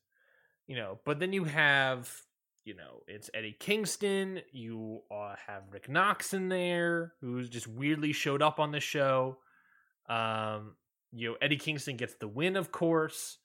I just don't see a reality where New Japan would use this guy to continuously promote the show and not just have it be his last match. Why make it a whole thing? I guess you could make it a whole thing out of respect, maybe, but have the guy lose twice on his way out is a bold move from New Japan. To go to WWE. And I feel like when they go to WWE, I don't know. I guess, yeah, maybe when they go to WWE, it's a little bit more of a fanfare than usual things. But I don't know. I don't know if... I just don't feel like WWE's in the card. And maybe it's my bias. Maybe it's my freakazoid bias versus yours. No, I hope it's not bias. I hope it's truth. Yeah, I don't know. So well. I could see it being Adam Cole, and I could see that they're delaying the Adam Cole stuff so much is because they're waiting on Jay White. I could see that. I could see it being Eddie Kingston versus Jay White. What if Adam Cole turns heel and it's actually going to be Adam Cole and Jay White teaming up together against Eddie Kingston and Ortiz? That could be interesting. I don't know. I just don't see why a guy like Jay White would go to WWE beyond just money. It's just money, because at the end of the day, that is why he's here. That's true. And maybe it is a little bit of bias. I think there's part of me that I understands that I am being biased and that I much prefer him to see him in there. But I just feel like there was a lot of there's just a lot of like flags in the air that I'm like, I don't know if that's what they would necessarily do here. I just don't. I don't know. I'm not getting this gut feeling of him going to WWE. I'm just not getting that. Yeah. Okay, so I will say this: no matter what he chooses, there is now a humongous hole in New Japan, which is like, I don't think this is. I tweeted this last night, but I don't think enough people are talking about this. They, with Jay White gone, they lost a dojo trained, international main event star, one of their 4. Those don't just happen, people. A dojo trained main eventer who's as good as Jay White, that doesn't just happen. Yeah. Sure, you have Will Ospreay. That's great. Yes, you have Will Ospreay. But not dojo trained. Not dojo trained, but he's your top international guy. Sure. It's been that way for a while now, I think, at least. It feels that way. I don't care if he's not main eventing this year at Wrestle Kingdom. He had the biggest match at Wrestle Kingdom. You got Zack Sabre Jr. He can jump into main events, but he's not Jay White. They have. I don't know what they have planned. I don't know if they are looking at potential guys here in the US or somewhere in the world to bring in and try to build up, because obviously they don't have a dojo trained guy ready to go into that spot right now. Love the LA Dojo guys, but I just don't see any of them in that spot. The only proper Japan dojo trained guy would be Gabriel Kidd. Wait. Yeah, and I don't even know where Gabriel Kidd is. That would be bold. It'd be bold. I think they would have to do him a lot slower than they did with Jay White, obviously. But my point is they have to fill a big void now that Jay White leaves. And that could be just bringing in someone else from the outside, obviously. It doesn't have to be dojo trained. That's more often than not who they get. But what Jay White meant to them, I think, is going to be underappreciated by a lot of people who kind of got, there was a lot of people who got sick of the Jay White stuff. Yeah. Style. Yeah. But I think it's just a big, major loss, and there's no way around that. Yeah, the thing about Jay White is that he's gotten to the point where he's gotten a little stale, and it's become the thing. And I say that when I gave him a 5-star match at Wrestle Kingdom. It's just his character's gotten a little stale, and we need a new dimension to it. And it's either what it is, it's either a new setting for the character or a new version of the character, right? Turning him face, right?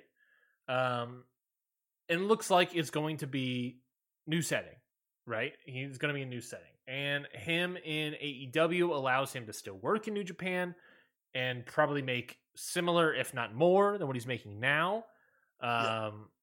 He would be able to accomplish everything. That also being said, you have the WWE side of things. You hear that one report being like, oh, well, WWE's interested in the guy, but they kind of bigger fish to fry right now. It's like Jay White's not their top priority. And if you're Jay White and you're hearing this while you're in the middle of negotiations, you'd be feeling pretty shitty. I mean, you probably understand, it's probably Kenny Omega, and we all understand that that's a bigger fish to fry at the moment.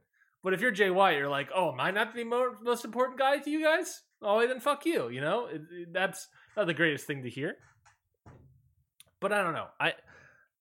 He totally empties a void or creates a void in New Japan. Ospreay fills a lot of it already, but it's not just that, but it's heel, right? It's a major heel guy. And you need something like that. I mean, who is the biggest heel now in New Japan? Omega? Maybe, and that guy also might be going out the door, he's not going out the door. Totally agree. I couldn't be more confident with Kenny Omega not going out the door. Everyone talking about him going to WWE, just stop. Stop. People making, transphobic, homophobic comments to Kenny Omega for years now, all of a sudden being like, hey, he's a pretty good wrestler. I would love to see him shake it up with a good old, I don't know, Miz. Not happening. Not happening. Not gonna happen. Even if CM Punk walks back through the door, it's not happening. I think that could depending how Kenny Omega feels about that. I think that's probably the only thing that would get him out the door. Yeah, but I agree. I don't know if that's going to be the case. Top heel in New Japan. I have no clue. Exactly, right? Who's the top heel in New Japan? Is it Omega? Let's do the old roster lookup. Let's do the old New Japan roster page. Let's see. What do we got here? Is it Jonathan Gresham who's still on this roster? Is it Omega? Is it Saber? Is it Kenta? No. I'm just gonna name people. Let's go name people. Is it Suzuki? Is Ospreay still a heel? I don't know. I think he's a tweener at best. But who is someone that is still a heel? It's him. Yeah. House of Torture, baby. Oh, my apologies. It's evil. They've been the top heels since they showed up. That's correct. No one hates them more than everybody. It's probably House of Torture, truthfully. Probably at this rate. I mean, they don't really Seems to be have a lot of Sonata. heels. They're gonna have to turn some people over, which they seemingly did. David Finlay came out after this match, transferred that heat to David Finlay, cut a scathing promo, which I thought was fantastic. Some people are discussing whether or not he's like the new leader of Bullet Club as well, because you also have that whole Never got that hint. never got that hint whatsoever. But I will say, I would think it would be lame if that was the case, but I don't think many people. I don't know how many people connected on this. Jay White and David Finlay came up through the dojo system together. yes. So Jay White giving his final moment in New Japan to him is very cool. Totally agree. Totally agree. And maybe that's the thing. Maybe David Finlay can become dojo train, gaijin, outsider, top heel. And maybe that's what they're going for. I don't think he's there yet. I don't think he's him, but we'll see. We'll see. I mean, there's also El Phantasmo that's in there as well that people have been saying that sort of pegged him as like the next BC leader. I don't know. I think how about we just kill Bullet Club, huh? How about we just do that? I think that's a solid possibility. Let's just do that. Let's just nuke them. Juice isn't even there. He signed the AEW. Well, he did show up on the show, I guess. He did, which is shocking. Actually, I was like, oh yeah, I forgot you technically work for them. Still, kind of, not really. Yeah, it's just I don't know. I don't think he goes to WWE if he. I don't know. It's all about money and stuff, but like, I don't think the crowd won't know who he is because the crowd that would have known who he was is gone. I again promise to you, he does not care about that. and then also might be the case. But that's what I'm saying. I'm saying like the crowd would know who it is. His style of work will not work in this company. Are you sure? Roman Reigns is the main event. Might be true then. Roman Reigns does it a lot worse, but he does it. That might be true. But I mean, in terms of his style of wrestling, I don't think it works. He'll have to change his finisher. There's a lot of things he has to change. To me, that's bad enough. Jamie Black. Jamie Kiwi. Well, it was a great match. Goodbye, Jay White. Hopefully you're at Revolution and not WrestleMania. And that's the other thing. Also, we have Revolutions down the line. So we're probably not going to hear from Jay White if he doesn't show up at Revolution. We're not seeing Jay White until probably the night after WrestleMania.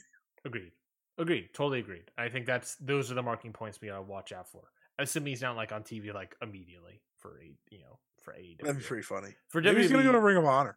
For WWE, he's not gonna show up to WrestleMania or stand and deliver. You would hope not. That's true. Maybe he's Ring of Honor. Maybe he's like the new face of Ring of Honor. Weird. No, he's on Impact. Beyond Wrestling, they tweeted Wheeler Yuta, Willow Nightingale, Tracy Williams, and Trisha Dora will no longer be appearing on their show. But you know who is appearing that I saw? Zack Sabre Jr., but also Max Caster. So it looks like, oh dang, the Acclaim not going to be at that taping. The Acclaim. But Tracy Williams is interesting. Trisha Dora is also great. But yeah, people are dropping left and right. Dropping like flies. Let's keep moving along. Filthy Rules fight Tom Lawler versus Homicide. I thought this match was probably the weakest match on the show. What did you think of this? Yeah, I didn't love it. Cool spots, but yeah, it was a blunder. It was a plunder brawl, and it was just sort of fine. It was aggressively fine, I thought. Maybe not too aggressively fine. There was some interesting stuff, but nothing that really it was a good palate cleanser of a match, if you will. That'd probably be my best review of it. New Japan World TV title match: Zack Sabre Jr. versus Clark Connors. I thought this was really solid. I think someone pointed out to me how Zack Sabre Jr. says like doing technical wrestling in front of American fans is like playing Beethoven for them or something. And it's like, that's so true because this crowd stunk for this match. But I thought Zach and Clark put in really good work. Clark in another big spot. I thought he shined. I thought he looked really solid, especially in the closing 5 minutes where these TV matches really get good. Downside of it. Yeah, it's like you build, and those final 5 minutes are just crazy good. Which is fine, if that's the style you want to go with. They'll figure it out. They're still figuring out what a 15-minute match looks like. Yeah. Because not a lot of them are used to that. But I enjoyed it. I really did. Yeah, I totally agree with you. Is that the crowd picked up at one point, but they definitely got quiet when the technical wrestling matching stuff was happening. Yeah, it's the thing about TV title matches. What we say this every single time is that it's they gotta have to be sprints the entire time. When you're not doing sprints, it can get boring. And even if it's just technical wrestling, it's not just technical wrestling; it's other wrestling as well. It happened during that entire tournament. Whenever someone was not going for a sprint, it got boring quickly. You shouldn't be constantly going to the time limit as well. I understand 15 minutes and stuff, but you know how many of these matches get close to the time limit? Give me some 5-minute matches. Give me some 5-minute bangers. Some matches can end that quickly. Let's just do that. Why not? But ultimately, I thought the match was pretty good. I like the technical wrestling. I thought Clark Connors showcased himself well here. And post match, Kevin Knight came out and challenged Zack Sabre Jr. So that's gonna be the match down the line. Maybe that's at Impact. I don't know. Maybe it's the next something somewhere. I don't know. But we'll see what happens there. I like it. I think Kevin Knight's great, so I'm here for it. Totally agree. Let's get into it. Double main event time. So I was going to say semi-main, but double main event time. Here we go. IWGP Women's title match. Mercedes Moné defeats Kairi. Am I going to go first? Go for it, man. I warned a lot of people. You're the WWE. I warned a lot of people. I was being a good person, okay? I was saying, there's people to doubt in wrestling, okay? The AEW freakazoids hate her because she didn't show up on a show she never teased. The E-Drones hate her because she left WWE. The Stardom, Joshi, New Japan fans hate her because she's not saying wrestlers' names right. Guess what, people? It doesn't matter because it was all a freaking ruse, because you know what happens when you put Mercedes Moné in a spot with all the doubters? She delivers. That's what happens when you are a star, people. When you are a super star. I warn people. Now I'm going to take my victory laps for the next week, 2 weeks, 3 weeks, months. I don't care. I am taking victory laps because guess what, folks? Mercedes Moné is money. Absolute freaking money. She walks out respecting, paying tribute to Hana Kimura, and 1, holy shit, I almost lost it. I was not ready. 2, a lot of people were shut up instantly. When you go out of your way to pay that respect in your first match in New Japan with all the eyes on this show, that does something for a lot of fans. And then the bell rang. And what they went on to do was to have a great match. They worked it perfectly. They had Mercedes Moné as the heel and Kairi as the babyface in terms of the match setup, in the match build. Because what is Kairi great at? Being that underdog. What is Mercedes great at? Being that bitch. All right? Sorry, Jade Cargill, but you're long gone from being that bitch. Mercedes Moné, she checked off a lot of boxes, I think, that she's been waiting to do in this one match. One, just being in New Japan / Stardom, wrestling for the IWGP Women's Champion, having a great match with Kairi, someone who she only wrestled once, going through a table like this. This is a legitimate thing that I had a chuckle at, because I was like, no one had more difficulties in their WWE run than Mercedes Moné did with those goddamn tables. They just never broke correctly for that poor woman. Yeah. So when that happened, I was like, boom, another check. And ultimately, what she did was she hit her finisher that people were like, oh, well, she can't hit it, then it's not good. Not only did she hit it clean. She got a great cover on there. It was perfect. This match was everything I wanted to be and more. And I am going to be perfectly honest with everybody. One, this is the best match someone ever had walking out of WWE. I'll tell you that right now. I tweeted that this morning after I watched the match. I tweeted out saying there was no stink. There's a tints of a stink. There's some things that she does that's like very WWE, but it's like pales in comparison to her being a fantastic wrestler and her getting a lot of it off and having a great match and really killing it out there. I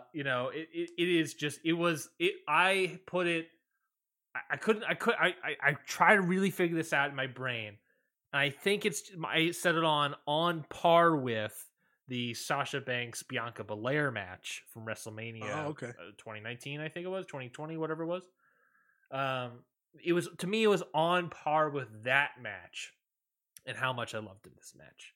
She was great. She killed it.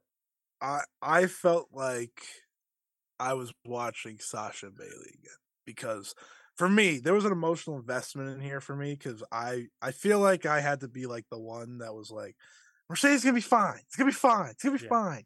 And the more interviews came out, the more things happened. People were like, "It's not going to be fine. She's talking too much." Greatest. She's getting eyes on the product. That's her fucking job. I know. But people lost it over when she called Julia Julian and all that stuff. Like there was just stuff. She kept working the people, right? She kept working the people.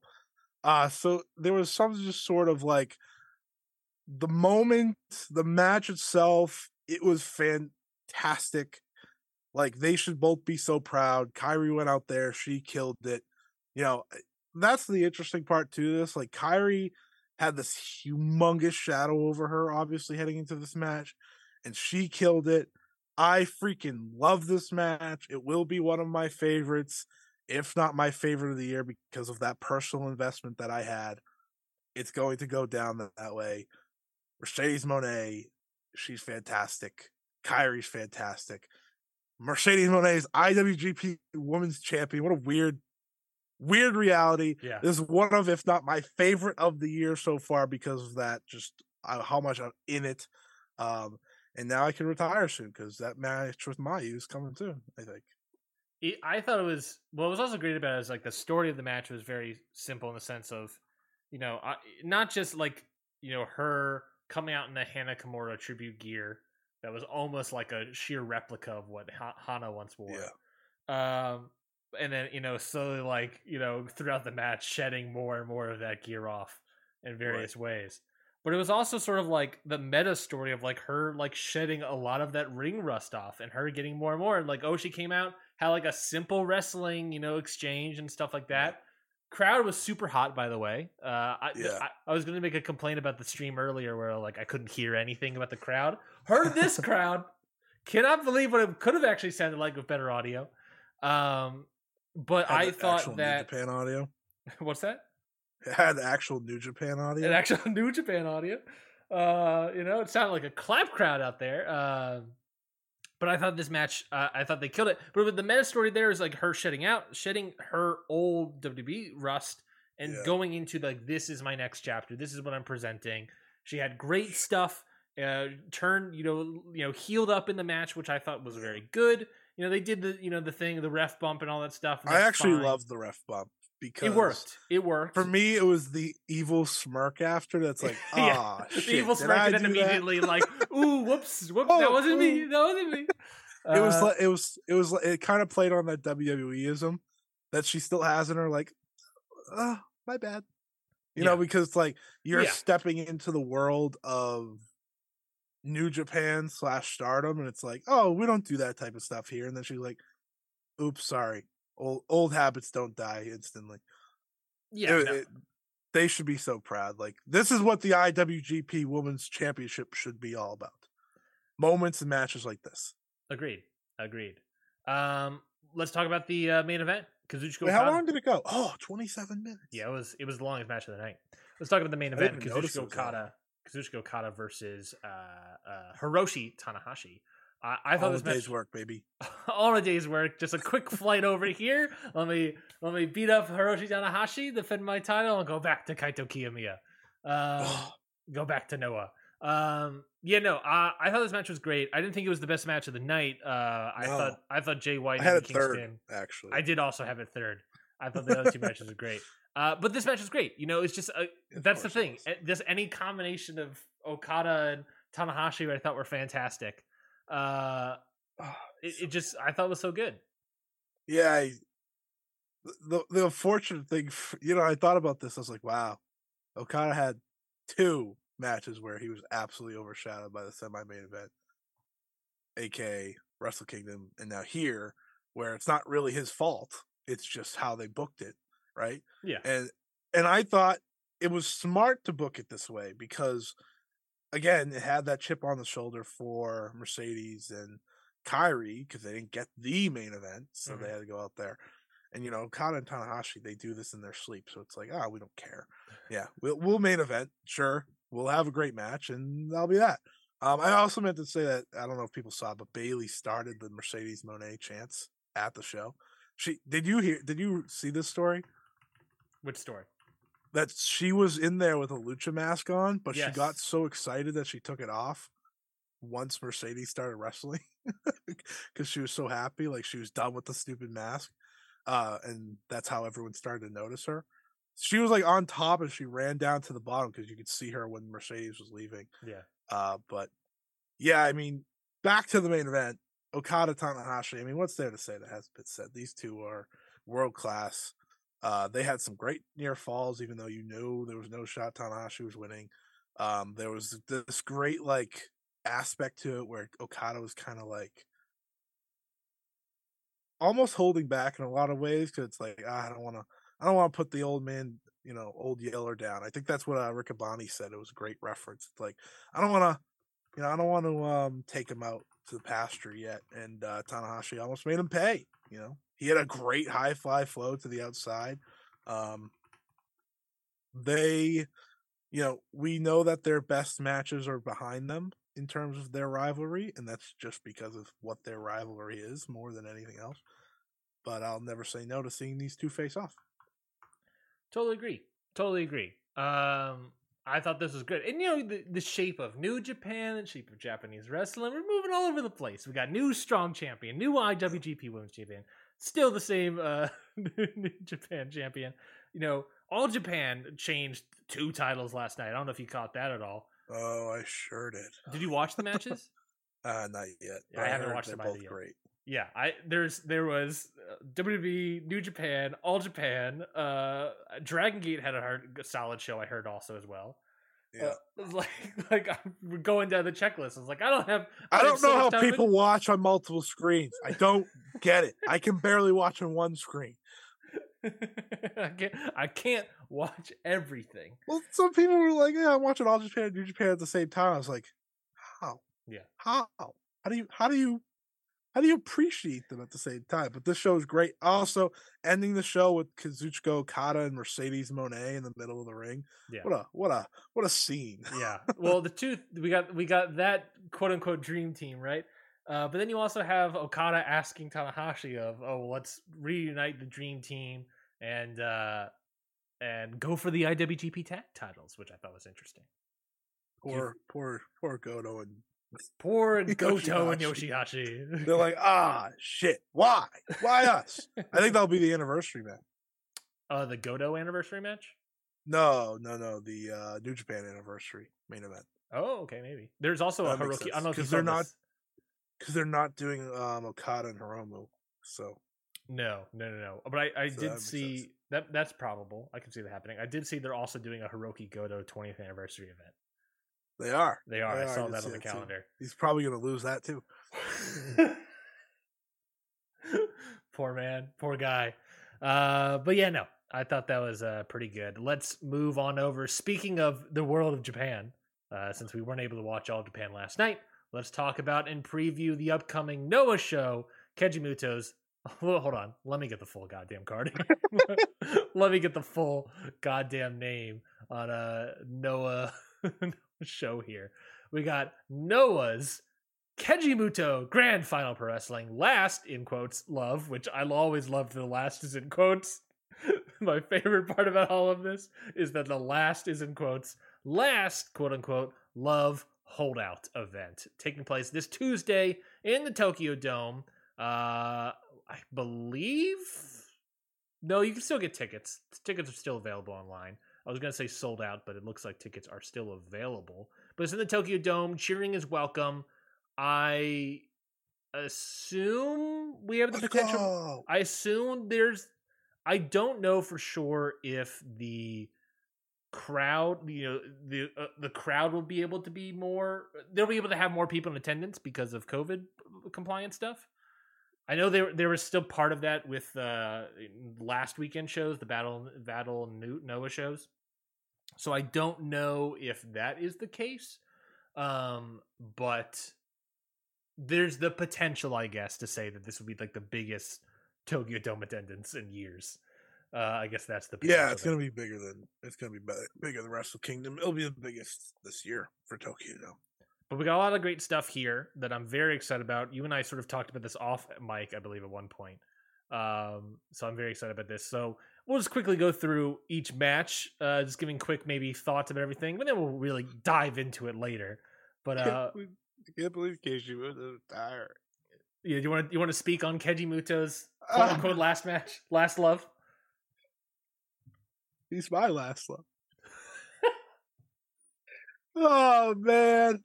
It's gonna be emotional. I'm already gonna give 5 stars. Oh, there we go. Already, the thing with Keiji Muto is that people can hate him all they want. He's a master of this business. I don't give a shit what anyone says. 60 years old. This dude has all the accolades. Has pretty much everything you could ask for, right? But you know what he also has? He has everyone wanting to see this show. Because he is a even better booker than he is a wrestler. So this is the Keiji Muto. Hey, look at me. I had that dog in me one more time show. I'm very upset that he's retired, but at the same time, he can barely move. So it's probably a good idea. My poor boy can finally go rest. Finally go rest. Yeah. I am excited. I am intrigued. I cannot wait. And we talked about this card before, but we'll go through it now. Every match, honestly, looking pretty good. There are a couple things where I'm like, I don't know about this one, but there's everything that I think has at least an interesting aspect to it. So starting off, we have the starting tag match, but they now could be a title match if they wanted to. But it's Masaki Amiya and Daki Inaba versus Yoshiki Inamura and Yasutaka Yano, which I think is one of the Young Lions, if I'm not mistaken. Yeah, no, he's not he's Young Lion-ish kind of He's thing. A young Noah. Yeah. So nice. Young Arc. Young Arc, my apologies. Yeah, so solid little tag match here. They could make it a title match if they wanted to, but I don't think they will. But looks interesting. Unnecessary match. What? Why is this on here? It's the first match. You got to start off. This is the one match that I look at. I'm like, this has no place on this card. If it was a title match, it would have more of a place. But then they would have to put it on the card. Yeah, whatever. Who cares? Then they have the Tokyo Joshi Pro match that sort of like showcase here. 8-woman tag team match. Yuka Sakazaki, Miya Yamashita, Shoko Nakajima, and Rika Tatsumi versus Mizuki, Maki Ito, Mika Watanabe, and Yuki Arai. I want to say it's pronounced. You've been following more of Tokyo Joshi lately, of course, as the Joshi stan, Joshi drone that you are. What do you think about this match? I think this will be a really good way to showcase the best of TJPW. Actually, I've said multiple times here or elsewhere that TJPW is an acquired taste, I think, for fans, but when you get the likes of a Yamashita in there, likes of a Maki Ito in there, Yuka Sakazaki, so on and so forth, you have a good chance to let them shine, and they deserve this spot. I'm very happy for them. This is maybe the only time they'll ever get to be into the Tokyo Dome. You got to think about that too. That's kind of how I'm looking at a lot of the show. This might be the only time certain wrestlers ever get to go inside the Tokyo Dome and have a match. Mm-hmm. So they're going to show up big time. This should be a lot of fun. I think you're getting the four pillars of TJPW against the four newer stars. Should be a lot of fun. I agree. I think it should be a very solid showcase. You know, this whole event is very I was gonna say Abima. That's not correct. Who owns Noah? God damn, I'm forgetting. Cyberfight. This whole thing has a very like Cyberfight showcase as well. So yeah, I'm excited about this. I think it's very solid Joshi showcase here. World. I also will say Yuka Sakazaki has herself an absolute month and a half. She's wrestling on this.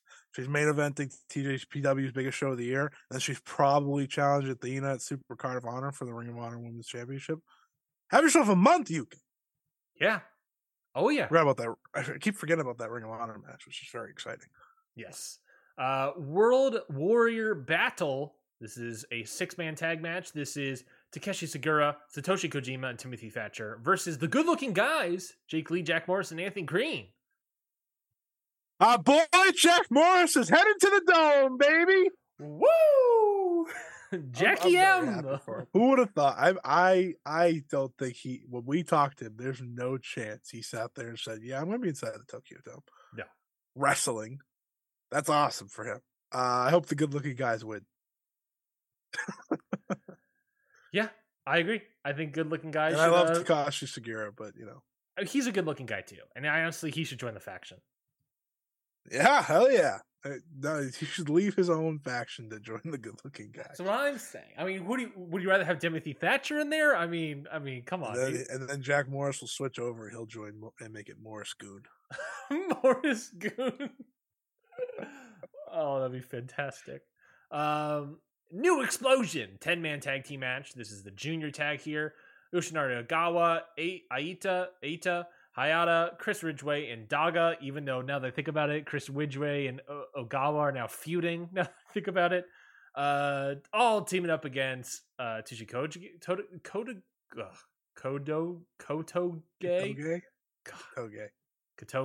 Thank you. It's those damn juniors in Noah. They always get the people. Yohei, Saiki Yoshioka, Alejandro, and Junta Miyawaki. I'm going to use my preview time to say Atlantis Jr. got announced for the All-Star Dream Festival, so let's fucking go. Yes! Yes! In terms of this match, I don't give a shit. Stinger's broken up pretty much, so I don't understand what they're doing here. Yeah, Ryan's very happy about Atlantis Jr. Atlantis Jr. might be Ryan's favorite wrestler. I love Atlantis Jr. He might get to see 2 of his matches all year, but he might be his favorite. I want Atlantis Jr. versus someone insane. Like, let's do. I think isn't that happening on Fantastic Mania starts this week? Yeah, baby. I'm excited for Fantastic Mania. He has a great match. He's got a singles match in there, I think, against him versus is it Mystico? Volador? Yeah, Mystico. He has the Mystico match. That's the good shit right there. Whew, tap that into my blood streams. Anyways, New Explosion. Yeah, I'm trying to go quickly because we're already past 2 hours, so I'm trying to go quickly, and we didn't even talk about Impact. So sorry. Yeah, Impact. We'll just talk about you next week. Yeah, we'll talk about you next week. 8-man tag team match. This is the Dramatic Dream Future. This is Mao, Shunma, Katsumata, Yuki Ueno, Toei Kojima versus Tetsuya Endo, Hideki Okawa, Yuka Takashika, and Takeshi Shota. This is basically a DDT showcase 8-man tag match here. So anything to look out for in this match, Scotty? I don't think any of the best of Yuki Ueno, I guess, and Tetsuya Endo, but like it's kind of shocking where they've went with this. Mm-hmm. It seems like they're trying to showcase more of their younger guys, which is cool. But I think DDT just is missing like the likes of a Kazusada Higuchi, who I think is their best guy. Obviously, there's no Takeshita. Takeshita's kind of in, kind of out anyways. But it should be fine. All right. I'm excited about just to seeing another showcase. I love No seeing Jun these showcases. Akiyama. No June. No June. No Uncle June. Dragon Gate versus Noah 6-man tag match. On the Noah Yes, side, we have beast. Naomichi Yes, beast right Marufuji, El Hijo del Dr. Wagner Jr., and Ninja Mac all teaming up against Shun Skywalker, Kai, and Diamante. And Ninja Mac just always shocks me. Yeah. Always shocking. Noah regular, Ninja Mac. Dragon Gate should win. Dragon Gate's just... No way Dragon Gate's going to win on the show. Are you kidding me? Yeah, they should, though, because they're an actual faction, too. That's true. That is true. That is Z-Brats. That's not just, like, 3 Gate guys thrown together. And Shun's, like, their guy. He's their world champion. So, again, another reason they should win. Ninja Mac's there for a reason. I was about to say, but Ninja Mac is there, so you know he's got to win. Yeah. This should be really good. I think a lot of people will watch the Dragon Gate guys and walk away as fans, especially Mr. Skywalker. I agree. Shun Skywalker, he's my favorite in Dragon Gate at the moment. Shun Skywalker might be the best heel in wrestling in terms of like the way he wrestles. So yeah, totally agree. All Japan versus Noah. Noah's side, we have Kano, Manabu Soya, and Katsuhiko Nakajima all teaming up against Suwama, Yuma Aoyagi, and Kento Miyahara. It's been well not documented, Miyahara and Nakajima. I feel like the amount of coverage it's gotten since then, and it's almost become the story of this match, I feel like at some point they got together and they're making a story out of this, and they've got past their old school feud. But still excited. The story of that, they're going to kick the hell out of each other. I'm still excited for that.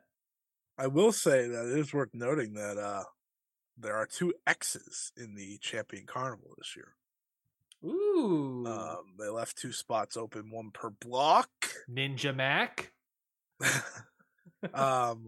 So maybe if they Nakajima wanted to jump in. Yeah. Or Kano, it's not like they're busy in Noah. This match should be great. This should be the best undercard match on the show. I think I agree. Kento Miyahara is not walking into the show as Triple Crown champion anymore, so that's a little deflating. Kind of feels like they might lose on that side. yeah, sure feels that way now if it didn't before. Mm-hmm. But it should be great. A lot of people who don't know who Kento Miyahara is, they're about to learn how great Kento Miyahara is. And he's had a great year so far. I'm excited to see the Yuji Nagata match from last night. Yeah, I think the All Japan or the Dragon Gate match have a good shot of being like the best undercard match. Like I just think Shun and Kai and Diamante, I think have a really excited shot of having a fantastic outing. Diamante's stud. And they have great dance partners in there as well. But All Japan, I think the story there of Miyahara and Nakajima should be fantastic. The final De Lucha, Gato and Taiji Ishimori versus Nosawa Rongai and Mazada. This match right here, folks. The grossest match I've ever seen in my life. It is grotesque. It stinks. I hate it. But I'm going to watch it, and I hope Gato wins. It really feels like Mazada's taking the loss here. Yeah. I'm sure Taiji Ishimori gets the win for them. He's like the only young guy. I hope Gato pins Nosawa Rongai, and I think that's just the meta story there is just super funny. I've learned that Nosawa has never beaten Gato. Really? Oh, which makes it even funnier. Yeah, the meta story is quite true. This match stinks. It's gonna absolutely stink. It's the worst match of the card. Still gonna watch it. I'm still gonna watch it. Goddamn right I am. You gotta review it next week, baby. This show happens Tuesday, by the way. Yeah. Just randomly in the middle of the week. I'm gonna be watching this the rest of my work week. Ryan's gonna be watching in bits. Yes. Singles match here: Hiromu Takahashi and Amakusa. I think it's Amakusa. And a Tokyo Tornado. That's just a subtitle. That's not a match specific. I don't know how you make a tornado match out of a singles match. But Takahashi Amakusa. This should be very good. This should be a tornado. A Tokyo tornado, even. Banger. for the kids at home. Call up Sheamus. No, this should be really good. Call up Sheamus. These two should be a banger. These two are really looking forward to this match. Like Yeah. they really wanted to have this match, so I expect them to go out there and shine. And Amakusa's really been getting people paying attention with his like crazy dive that he does where he floats. And Hiromu seems to be a little bit. Hiromu's getting back to where he once was. It feels like so. Yeah, I'm excited for it. I am too. I'm very excited about this. I agree that Hiromu this year has been good so far. We talked about the Yo match last week, and I said that I was like sort of like on it, and you loved that match. You watched it afterwards and loved that match. And I think part of that why I was like on it is that Hiromu for me lately is just like.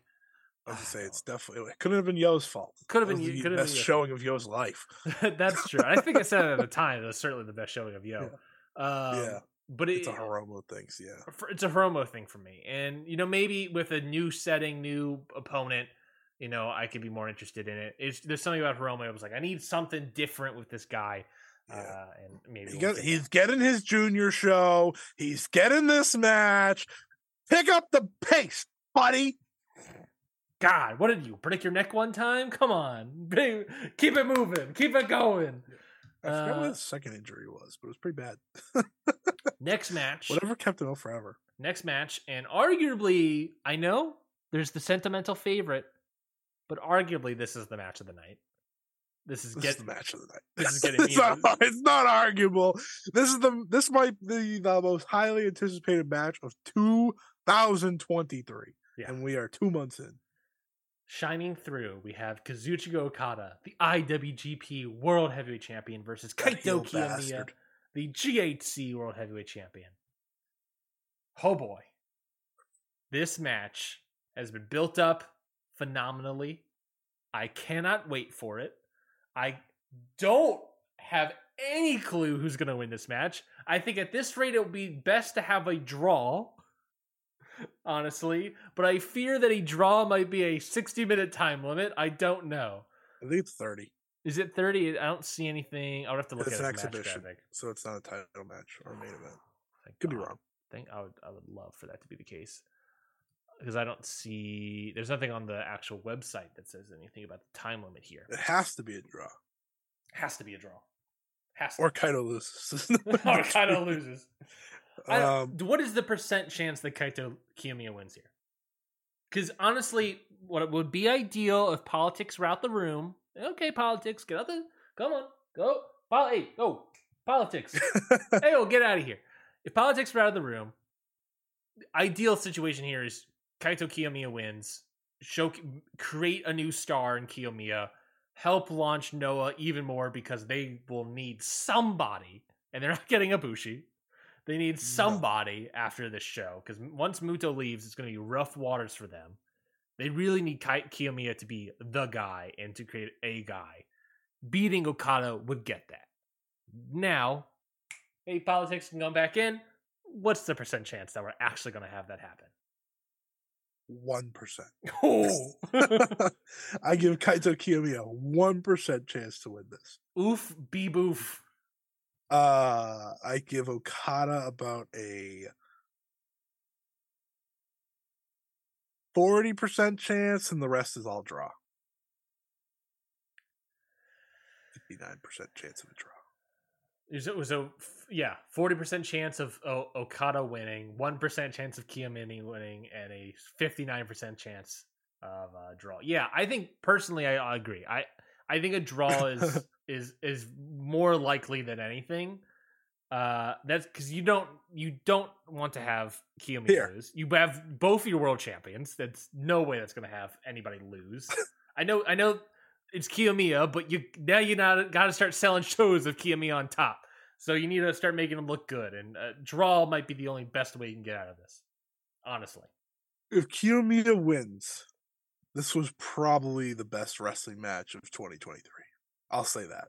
If Kiyomiya somehow wins, it was probably the best match of the year. Yeah, undoubtedly. That's how.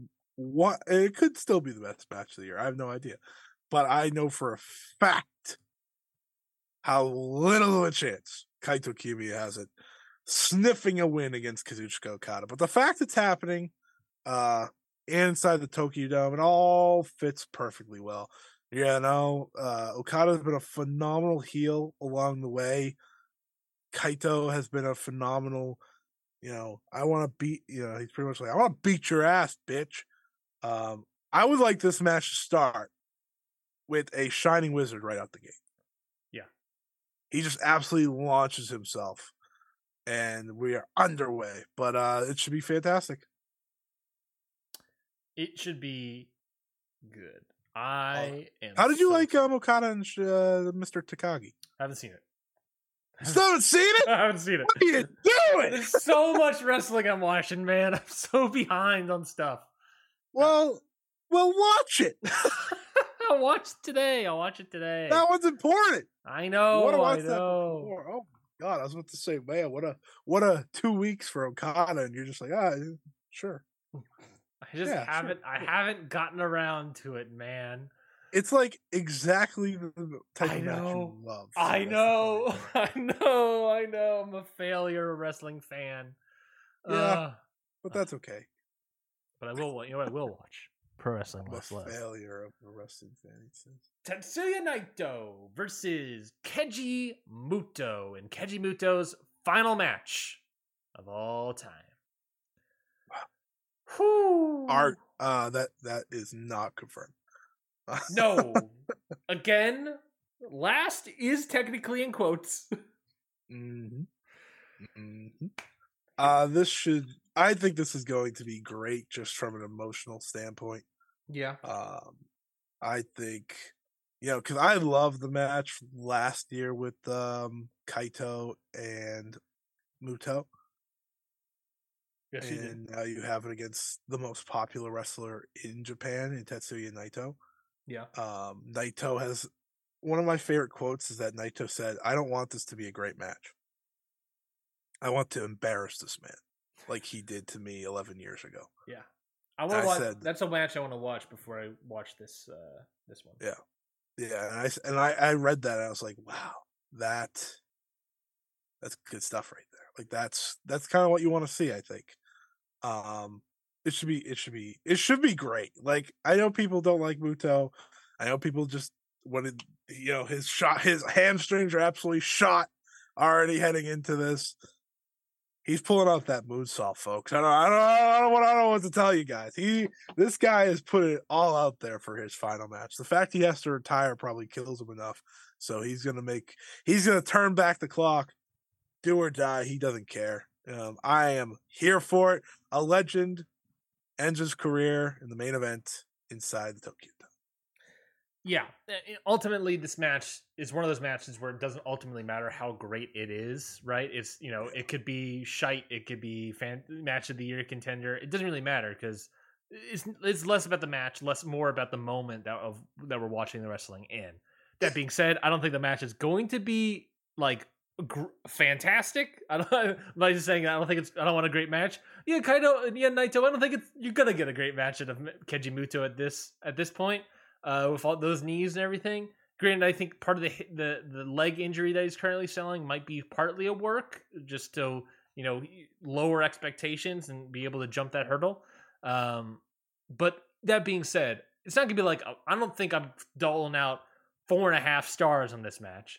But I think at the very least, what we're gonna get is a fantastic moment, very solid match between the two that will exceed some expectations. And yeah, I think it should be great. If you remember the Ric Flair match that I had to suffer through, personally, some people enjoyed it, but my point is that some people enjoyed it so much that they called it one of the best matches of the year. It was fucking awful. It was dog shit, terrible. And Keiji Muto is going to put on a better performance than that. I'll tell you that. Yeah. Well, he's not going to fake a heart attack, is he? I hope not. He doesn't have that background, so I doubt it. Yeah. But his leg explodes. For me, the pomp and circumstance of it all, the celebration, I'm sure, before the match, where I'm sure he's going to get like a bunch of stuff and his family's going to come in. They've been showing interviews from his family throughout the week, which has been really cool. I think that for me, it's going to be like that Ric Flair match was for a lot of people. And that I'm just going to get lost in the moment. I'm going to love every second of it. It is a spectacle at the very highest degree. That's what this match is. Yeah, no, I totally agree.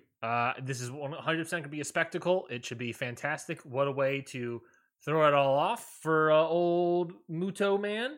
And yeah, no, it should be good. And he's 100% going to hit a moonsault, and he'll, as soon as he hits the mat, his legs will explode. And that's it. And that's it for Keiji Muto. What? You asked me about Kaito. What's the chances Keiji Muto wins this match? Oh, 50-50 maybe. I've heard thoughts that like maybe part of the reason he's selling the leg injury so much is that if he loses, he doesn't look as bad because his legs hurt. You know. So I think it's possible. It's Naito, so I think it's a good chance. I don't know. I wouldn't say 50-50. I'd say maybe 60-40 Naito. That'd probably be my guess. But it's Keiji Muto. You never know, my guy. You never freaking know.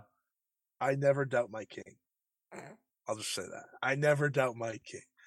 If he's walking away as the if he's walking away with the champ, then we not the champ, but the winner. This was Keiji Muto's retirement show down to a freaking T, baby. I don't know. There's always an outside shot that I think there's a 2% chance that Keiji Muto will somehow find a way to walk out of the show as champion. I think there's a 2% chance that at some point he challenges Kaito Kiyomiya immediately, beats him, and then walks out as champion. I think it's a better shot of him beating Kaito Kiyomiya to that show than Kiyomiya beating Okada. He's going to walk out there and he's going to stack Okada and Kaito. That's what he's actually going to do. And it's going to be great. That's it for us at Ring Post Radio. Thank you, everybody, for listening. Thank you, everybody, for joining in to us. Thank you, everybody, for watching this live stream. We greatly appreciate it. Scotty, before we go, anything to plug? Follow me. What was that? Was that you falling down a hill? I was thinking, yeah, I smashed my head. It hurts. Follow me at Scotty Wrestling on Twitter. Yeah, that's it. All right, we'll do that. What's your match of the week? Oh shit, I have no idea. What Perfect. did I enjoy this week? The bit we do every week.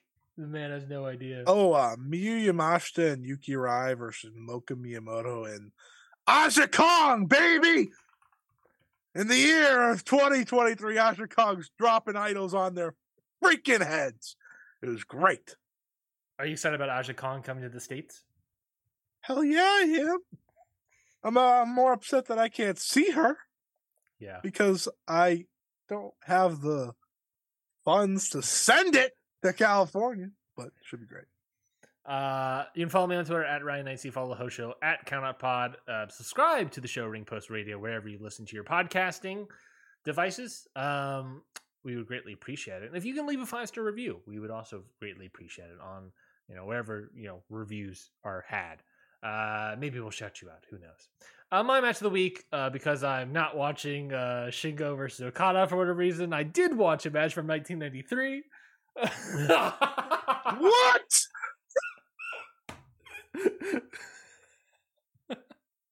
This guy, are we joking? He said, "Oh, there's so much wrestling on this mother."